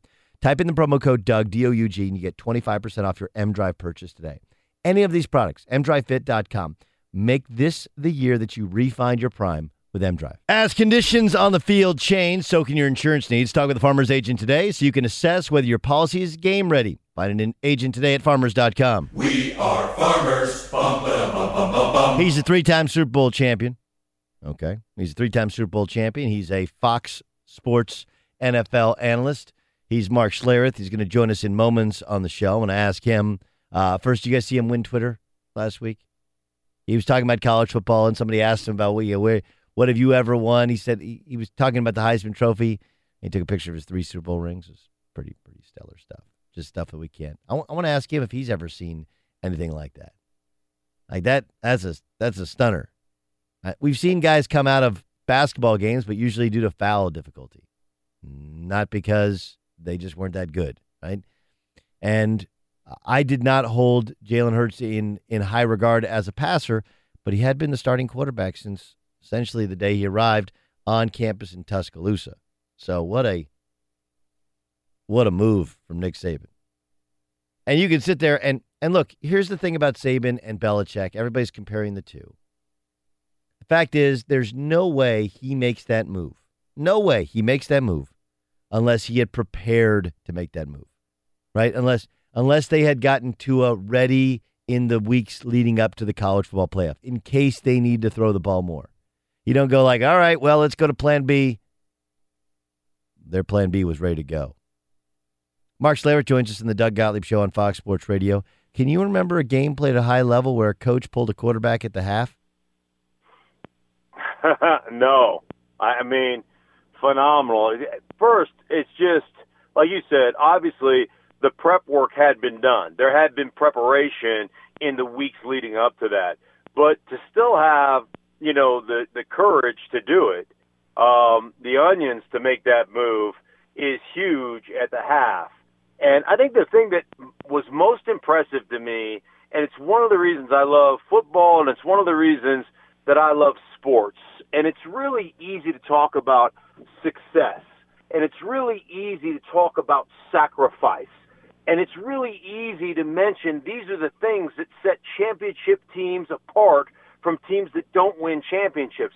But it's very hard in reality to put that together. Here's Jalen Hurts, who let's face it, man, 25-2 as a starter, may never play quarterback for the University of Alabama again. Probably won't. May have to switch positions or switch schools if he wants to continue to play quarterback at a high level.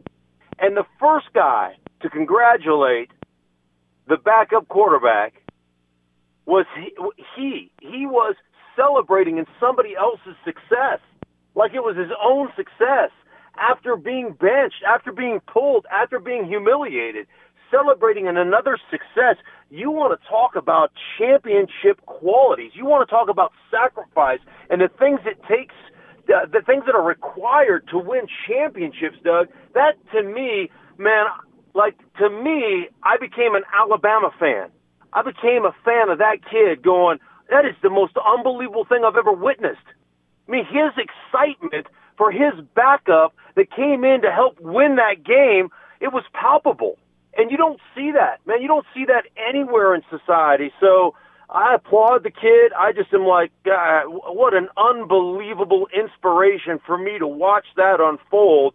And I couldn't take my eyes off of him. I mean, he was genuinely happy for somebody else's success, even though it meant probably his overall demise at the University of Alabama. Yeah, it's incredible. I found myself in awe as well. I don't have that in me. I don't. Like, do I want my teammates to succeed? Yeah. But I can remember every time I was ever pulled in a game, like I really didn't want us to play. I didn't want anybody to get hurt. I didn't want anybody to play poorly, but I didn't want the team to play better when I wasn't in. I just didn't have that in me. Uh-huh. So right. I wish I was a better human being, but I'm not. I appreciate your honesty. And, I probably feel there's part of me that feels the same way. You want to win and all, but really, really a difficult thing. And it was a testament to that kid and his commitment to his university and to the people around him. So I applaud him. No question. Mark Slaver joining us on the Doug Gottlieb Show, Fox Sports Radio. Usually I have to be cautious about anybody falling in love with the Saints because we know they're a different team out of the Dome. But doesn't that change when they're playing in another dome? Like, I know it's a road environment, but it's more about, Drew Brees, his ability to throw in open air. They're built to play on a fast turf surface. Isn't that what they're going to do this weekend in Minnesota? I would imagine. Also, they played Minnesota the opening game of the season. The pressure, and we've seen this. We've seen quarterbacks. We saw it in Los Angeles with a second-year quarterback in Jared Goff, who really took some time to get going. He really wasn't solid until, kind of later in the second half. And I saw, a guy like Matt Ryan, to me, who was absolutely tremendous under a ton of intense pressure and scrutiny. His ability to scramble without leaving the pocket, suddenly slide side to side, just rotate his shoulders enough to miss the outstretched arms of Aaron Donald or Quinn, and to be able to still keep his eyes focused down the field and complete passes. And to me, it gave them that lead so that they could play a more balanced football game, because truly their weakness is their offensive line. If they have to drop back, if they're forced to drop back 30 or 40 times in a game, they're going to struggle. They're going to have a tough time. And I thought he was tremendous. And, I thought Jared Goff was okay in the first half. I thought he got really much better in the second half. But, the extended layoff of a bye week and then the pressure of your first playoff game and the fact that you've been a journeyman, I will definitely give that edge, obviously, to Drew Brees and, what he's been able to accomplish, and especially going into the game against Carolina that just said, you are not going to beat us running the football, and you're not going to beat us with your backs catching the ball either. And Drew Brees is like, okay, well, how do you want me to beat you then? You want me to beat you over the top? All right, I can do that. I mean, I'm Drew Brees. So it should be an incredible game, and obviously looking forward to it. All right, let's go to Philadelphia hosting the Atlanta Falcons. You talked about Matt Ryan. Have they figured something out? Are they just now healthy with their skill position players? What has changed? I know their defensive backfield has improved as they've gone to more man concepts, but what in your mind has changed that's allowed a disappointing season to suddenly turn around for the Falcons? Well, I think there's a couple of things. I think that, when I covered them, Doug, and I did one of their games, they're one of the most exceptionally gifted athletic teams in football. They're fairly, on the defensive side of the ball, I think they're fairly undersized.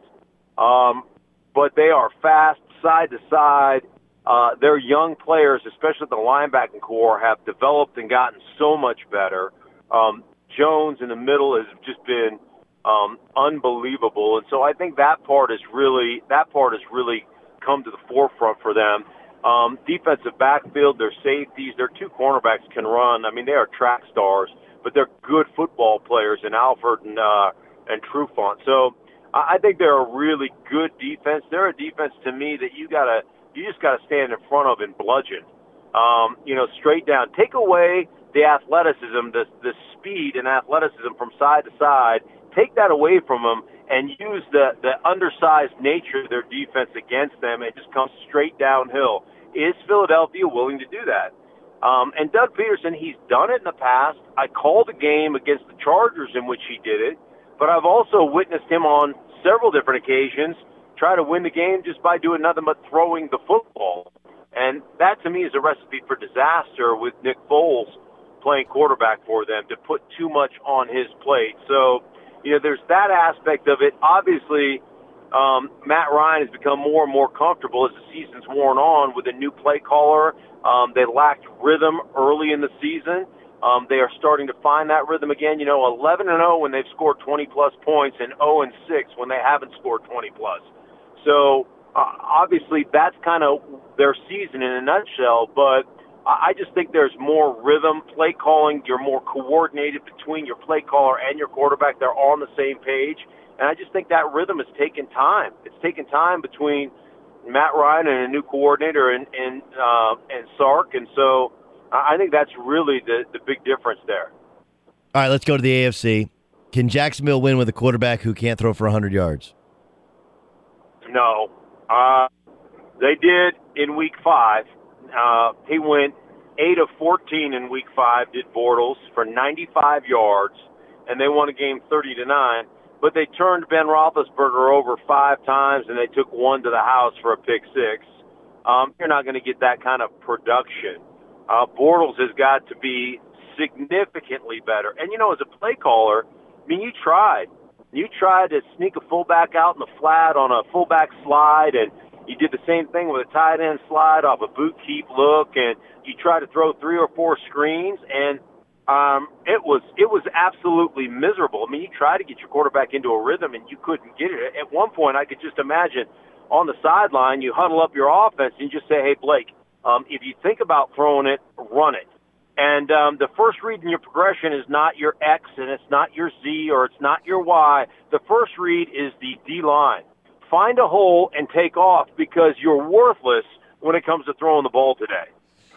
All right, last thing. How much of it is Andy Reid and Nagy, who, of course, now they coach of the Bears, and the play calling, and how much of it is, like, look, this is who Alex Smith is, and the player limits the play calling, where the Chiefs once again give away a big lead and can't win a home game?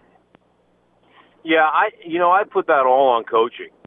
You can't tell me you got an 18-point lead in the second half, and your running back who led the league in rushing and was really the difference in the last 4 games. When you came back, you lost 6 of 7, and then you won, I think, your last 4 weeks in a row, and the difference was you went back to running the ball with Hunt. And then you get into a game like that, and Hunt gets the ball 11 times, and I think the majority of those 11 carries happen in the first half. Are you kidding me? You've got that kind of lead, and you don't eat up the clock. You still see, by doing that, by allowing that time on the clock as a coaching staff, you kept the read option running game open for them. You just didn't make their young quarterback, Marcus Mariota, who has struggled mightily from the pocket this year, you did not make that guy beat you from the pocket. You left and ultimately a football game has about 12 to 13 possessions. You eat up the clock in the third quarter, and all of a sudden you're down to, say, 9 possessions. Well, guess what? As a coaching staff on the other side, you're like, we got to get out of that run game. We got to get out of that read zone game, because we don't have time to run anymore. And now all of a sudden, if you can just cover, for crying out loud, Delaney Walker is truly the only weapon they have in the passing game. If you just cover Delaney Walker, you win that game walking away. But you didn't even give yourself an opportunity as a coaching staff to do that. I mean, it's mind-boggling to me that you go down that road. Yep. Great stuff as always, Stink. Look forward to talking to you next week as we will find out who's playing in our championship games. I can take from your voice, I know who you're picking. We appreciate you joining us. We'll talk to you next week.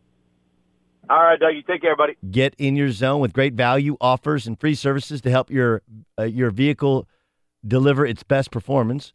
AutoZone has everything to get you what you need. Get in the zone, AutoZone. Michael Thomas of the Saints has just checked in. We'll catch up with him around the corner. First, though, let's get you to Dan Byer, find out what's going on in the world of sports. Dan? Raiders made it official today. John Gruden is their new head coach. It was reported earlier, 10 years, $100 million for Gruden to return to the silver and black.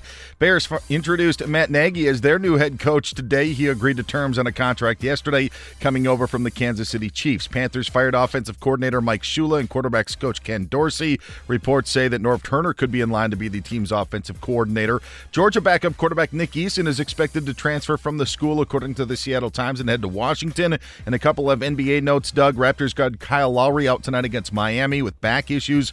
Also a bruised tailbone. Warriors forward Kevin Durant likely to return tomorrow from his strained calf. All right, that's the voice of Dan Byer. You'll hear from him in moments in regards to the press. Interesting about Jacob Eason. And just, right after this championship game, the idea that you'd transfer out because Fromm beat you out after you got hurt in their opener. Let's get you ready for this weekend's NFL games, which should be huge. And the one I think that has a potent offense and potent defense on both sides, and one which kind of changed last weekend was the Saints. Saints have been running the football and throwing the ball to Alvin Kamara a lot out of the backfield, but their run game was stymied, and they found our next guest 8 times, over 140 yards receiving. I've seen every one of the highlights. Didn't even touch the ball first quarter, but then he kind of got it going. He showed why he's been virtually unstoppable here late in the season. Michael Thomas of the New Orleans Saints joins us on the Doug Gottlieb Show. Michael, how are you? I'm doing great. I appreciate you guys having me on. Okay, so what was the game plan heading into the Carolina game?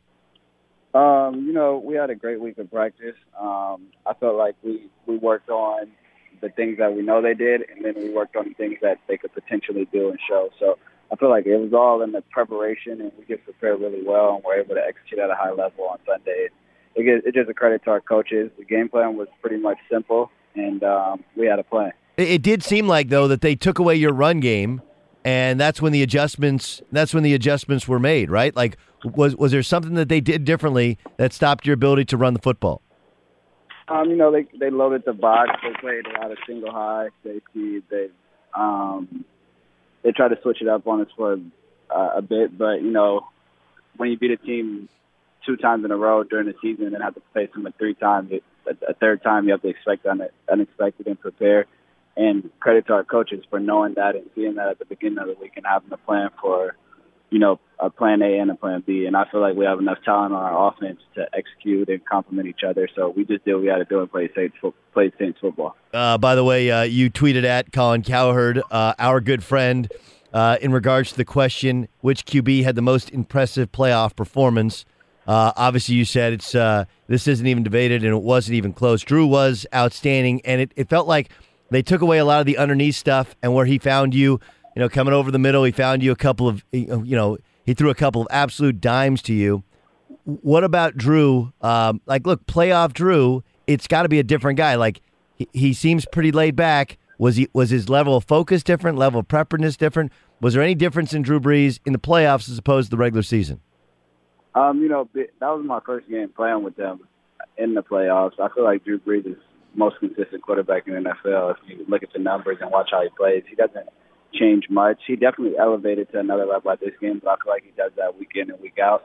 So just having a guy like that behind center and having a leader like that,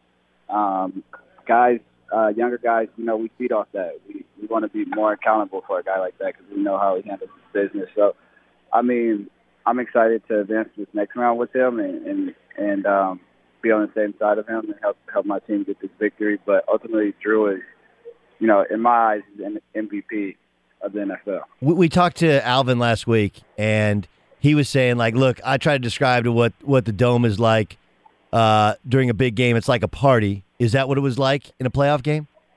Oh, yes, sir. It's but however you think of like a concert feel, that main stage, that ultimate environment, like a frenzy, that's exactly what it was, and we feed off the fans, and they're tremendous. All right, so now you get one of the most dynamic defenses in the NFL. Good news is you get to play in a dome, which is kind of super comfortable for you guys. You guys are built to play on that fast surface of the dome. Drew, I think, throws a little bit better in the dome. Like, everything seems to work that way. But you're playing against an outstanding defense of Minnesota. Look, I know you can't give away the game plan, but what about the Minnesota defense is problematic for your offense, anybody's offense? What makes that defense special? They play complement defense also. They have a lot of tools on that defense. A lot of guys that make plays and help them win games. And I feel like we have a lot of tools on our offense also. So ultimately, it's going to be another week where we're going to have to go in and we're going to have to prepare. We're going to have to we're going to do more, correct our mistakes, enhance our weaknesses, and same same game plan we've been doing, how we've been winning games, but just enhance it, find ways to enhance it, and we just have to stay on point, eliminate the mistakes, protect the ball, play safe football, and I feel like we'll be fine. You know what's interesting about it is like this is a rematch of a first week of the season game, but like Dalvin Cook was their running back, Sam Bradford was their quarterback. Like your guys, Adrian Peterson, of course, was coming back home. Like, do you even watch? Can you even pick up that much from the tape, considering how long ago it was? Yeah, it's like night and day from when we first played them, I feel like. But, you still have to prepare. You still have to work hard. You still have to respect your opponent and, until you match up against them. But, I honestly believe in our coaching. I believe in our plan to win. Our keys to victory, we have to take those and apply those from first day. First day we hit on the field. And we just have to be on point, and I feel like we'll be fine. If you guys win and the Falcons win, you get them for a third time. You get them at home. You do know that, right? Yeah, but 1 week at a time. But I'll be lying to you if I said I didn't know that. But, yeah, we'll take it 1 week at a time. And then the other thing you could do is you could, like, leave something in the locker room. You ever seen that trick, right? Like, let's say you guys win. You leave something in the locker room, like, all right, we'll be back in 3 weeks, right? You ever thought about that? Oh, yeah. That would be a pretty cool idea. But Coach likes us to say 1 week at a time, so I'm just going to keep it 1 week at a time. Focus on this opponent in front of us. I take it you watched the national championship game last night? Yes, sir. What were your thoughts?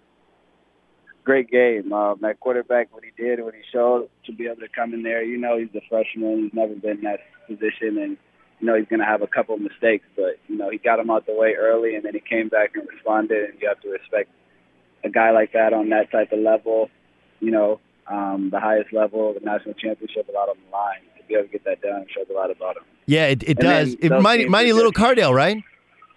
Yeah, but Cardale kind of had 2 extra games before he actually got to the national championship. So he kind of a little different. That guy went in with one half and did what he had to do as a freshman. So. Yeah, I mean, here's the difference, right? Like Cardale didn't really play and then started 2 games before starting the national championship game, whereas Tua got to play. He got in about 5 or 6 games, and then he doesn't play for, he played the Mercer game and then doesn't play the couple games leading up. And at half, like, have you ever seen, like, I don't know, have you ever seen that? Like, halftime of a championship game, you pull your starting quarterback and play a true freshman?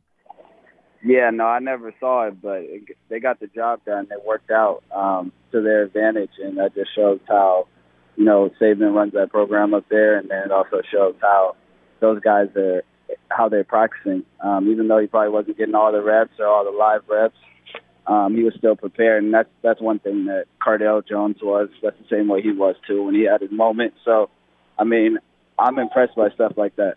Who isn't impressed by stuff like that? Pretty amazing game. Last thing, Ted Ginn showed, but he's like 32 now, and he's still got that gear, huh? Yeah, he definitely has the fountain of youth. That guy can run for days. He probably could go try out for the Olympics right now, and he's played a lot of football, but he's not slowing down. No, when he catches it, he doesn't always catch it, but when he does catch it, good luck catching him. Hey, listen. No. Don't say he doesn't always catch it. He doesn't always. Come on, man. We've watched him. He doesn't always. You didn't say it. I said it. He doesn't always catch it. When he does catch it. You're watching old film. You're not watching him on the Saints. He probably only has like 2 or 3 drops this year. He's got those new gloves. He's got those new gloves, right? It's the new stuff. I'm messing with. We have the coaching and the quarterback. I guess. And he has the talent. So I'm impressed by how he's playing. I'm excited to see him as we go on this ride. Gonna be a fun game in Minnesota. Safe travels up there. Maybe we'll see you in 3 weeks on the field yet again. Thanks so much for joining us on Fox Sports Radio. Yes, sir. Appreciate it. Michael Thomas, 1,245 yards on 104 catches this year. 104 catches. That's a lot for a young player, 24 years old. Wow. As conditions on the field change, so can your car insurance. Talk with a Farmers agent today so you can assess whether your policy is game ready. Find an agent at farmers.com. We are farmers. Bum, ba-dum, bum, bum, bum, bum. There were cats and dogs falling out of the sky about 5 minutes ago. Did you guys see it? Listen, I know you're driving around, you're listening to us in the iHeart app and our Fox Sports Radio app, and you're like, Gottlieb, you're in California, Cry Me a River. I'm not complaining about the weather here. It's spectacular. But I grew up here. I spent my entire childhood here. And I've never seen, it usually does not rain like this. Usually what happens is you get like a week or 2 weeks where just kind of soaking rain. It has been absolutely pouring, which means it's going to hit the slopes, then it's going to hit the Midwest, then it's going to hit the East Coast, and that's when people will cover it. How can John Gruden, the broadcaster, help out John Gruden, the head coach? You will find out next. Doug Gottlieb Show, Fox Sports Radio. As conditions in the field change, so can your insurance needs. Talk with a Farmers agent today so you can assess whether your policy is game ready. Find an agent at farmers.com. We are farmers. Bum, ba, bum, bum, bum, bum. Let's get to the press. The press. We bring in Dan Byer. Dan, fire when ready. Well, I will say this. They were firing on all cylinders in Oakland today as John Gruden was introduced as the new coach of the Raiders. Obviously, this is very emotional for me. I never wanted to leave the Raiders. I never thought I'd be back, but here I am, and I'm ready to get to work. Back after traded prior to the 2002 season, Doug. Okay, great, thanks. Oh, jeez. I'm kind of in on it. I don't know, like, we're it's one of those deals where, like, people freak out, like, $10 million a year, like, yeah, a lot of the good coaches make in the $10 million variety, and he was making a ton of money, and you had to overpay him to get him to leave the booth. Like, 10 years, like, all right, it's a way to spread out how the money is. Like, there's actually a chance he does. But if Marvin Lewis can last longer than 10 years in Cincinnati, why can't John Gruden in Oakland and Las Vegas? Like, yeah, I don't think it's – I don't think the money is – you had to overpay for a longer period of time so that he can do kind of his thing. Reggie McKenzie does need some help with the coaching. He is bringing in Greg Olson as an offensive coordinator. He's done a good job in the past. I really think people freak out about money, but they don't actually understand the scale of what other guys are making. Like, no one knows what coaches in the NFL make. They have no idea. For lack of a better word, is good. Great movie, by the way. There is also questions about Gruden maybe being away from the game. Well, he addressed that situation as he used his time in the Monday night booth.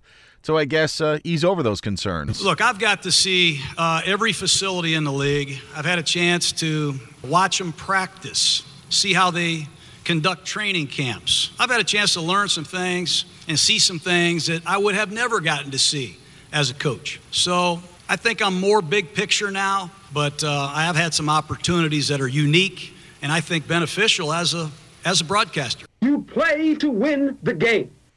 I mean, obviously, I agree with him. I mean, I think what we do a bad job as broadcasters is of you don't understand how much we actually learn about this or know about the sport. And I don't think everybody does. I think some guys just show up, call the game, go home. But I think there's a different level of investment from John Gruden, and it's pretty obvious that he was super invested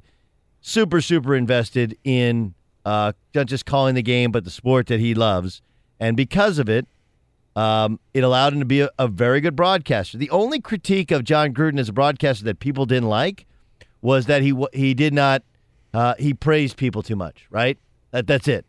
That he was too effusive in his praise over every player. He liked every player. That's it. That's all they had on him. And if that's the worst thing you can say about somebody, it really ain't that bad. Right. FAU head coach Lane Kiffin told the Dan Patrick Show today that if Tua Tagovailoa didn't play in last night's game, he would have transferred from the school. But my, have things changed? He's played some, so he's going to have to sit. So he's going to go sit, and then he's going to have three. It'll be a 4 for 3. So sit for a year and have 3 years to play. He's not going to sit there for another year behind Jalen. When he feels like he didn't get an opportunity to beat him out. So now the story's going to flip the other way. The story's going to be, is Jalen going to leave? Now, Jalen's such a great competitor. He may not, but most guys would. I'd leave. See ya.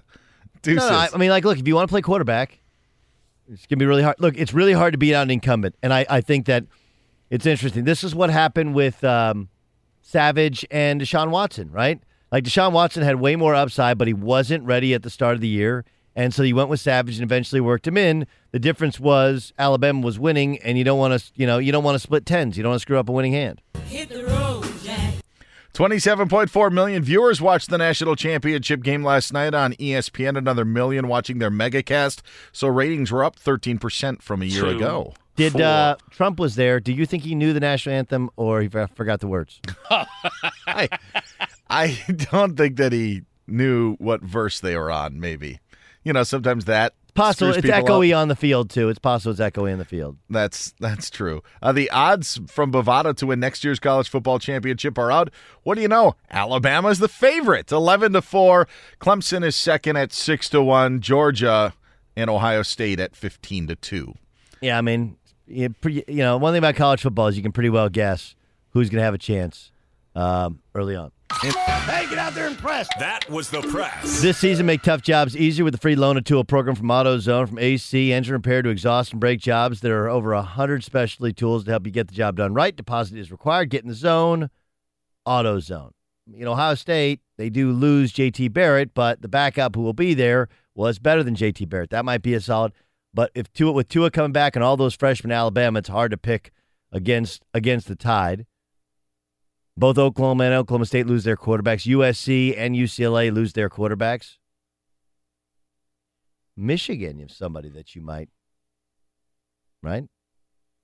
Daniel Jeremiah joins us tomorrow. So too does Carlos Boozer. This is the Doug Gottlieb Show, Fox Sports Radio. At Bet365, we don't do ordinary. We believe that every sport should be epic. Every home run, every hit, every inning, every play. From the moments that are legendary to the ones that fly under the radar. See for yourself when you sign up today and get $150 in bonus bets when you bet just $5. Whatever the sport, whatever the moment, it's never ordinary at Bet365. 21 plus only. Must be present in Ohio. If you or someone you know has a gambling problem and wants help, call 1-800-GAMBLER. Terms and conditions apply. Without the ones like you, who work tirelessly to keep things running, everything would suddenly stop. Hospitals, factories, schools, and power plants, they all depend on you. No matter the weather, emergency, or time of day, you're the ones who get it done. At Grainger, we're here for you with professional-grade industrial supplies. Count on real-time product availability and fast delivery. Call, clickgrainger.com, or just stop by. Grainger, for the ones who get it done. I'm Diosa. And I'm Mala. We are the creators of Locatora Radio, a radiophonic novela, which is a fancy way of saying a podcast. Welcome to Locatora Radio, Season 9. Love at first listen. We're older, we're wiser, and we're podcasting through a new decade of our lives. This season, we're falling in love with podcasting all over again. And getting to the heart of our stories. We're going places we've never gone before, and we're bringing you along with us. With new segments, correspondence, and a brand new sound. Season 9 is kicking off with an intimate interview with Grammy Award-winning singer-songwriter Natalia Lafourcade. What's giving you hope right now? Well, when I see what music does to people, it gives me a lot of hope. If you liked Locatora before, you're going to love Season 9. Subscribe to our show and you'll see why Locatora is your prima's favorite podcast. Listen to Locatora Radio as part of the My Cultura Podcast Network, available on the iHeartRadio app, Apple Podcasts, or wherever you get your podcasts. The Big Take from Bloomberg News brings you what's shaping the world's economies with the smartest and best-informed business reporters around the world. We cover the stories behind what's moving money and markets, and help you understand what's happening, what it means, and why it matters every afternoon. I'm Sarah Holder. I'm Saleha Mohsen. And I'm David Gura. Listen to The Big Take on the iHeartRadio app, Apple Podcasts, or wherever you get your podcasts. I'm Saleha Mohsen, and I've covered economic policy for years and reported on how it impacts people across the United States. In 2016, I saw how voters were leaning towards Trump and how so many Americans felt misunderstood by Washington. So I started The Big Take DC. We dig into how money, politics, and power shape government and the consequences for voters. With new episodes every Thursday, you can listen to The Big Take DC on the iHeartRadio app, Apple Podcasts, or wherever you get your podcasts.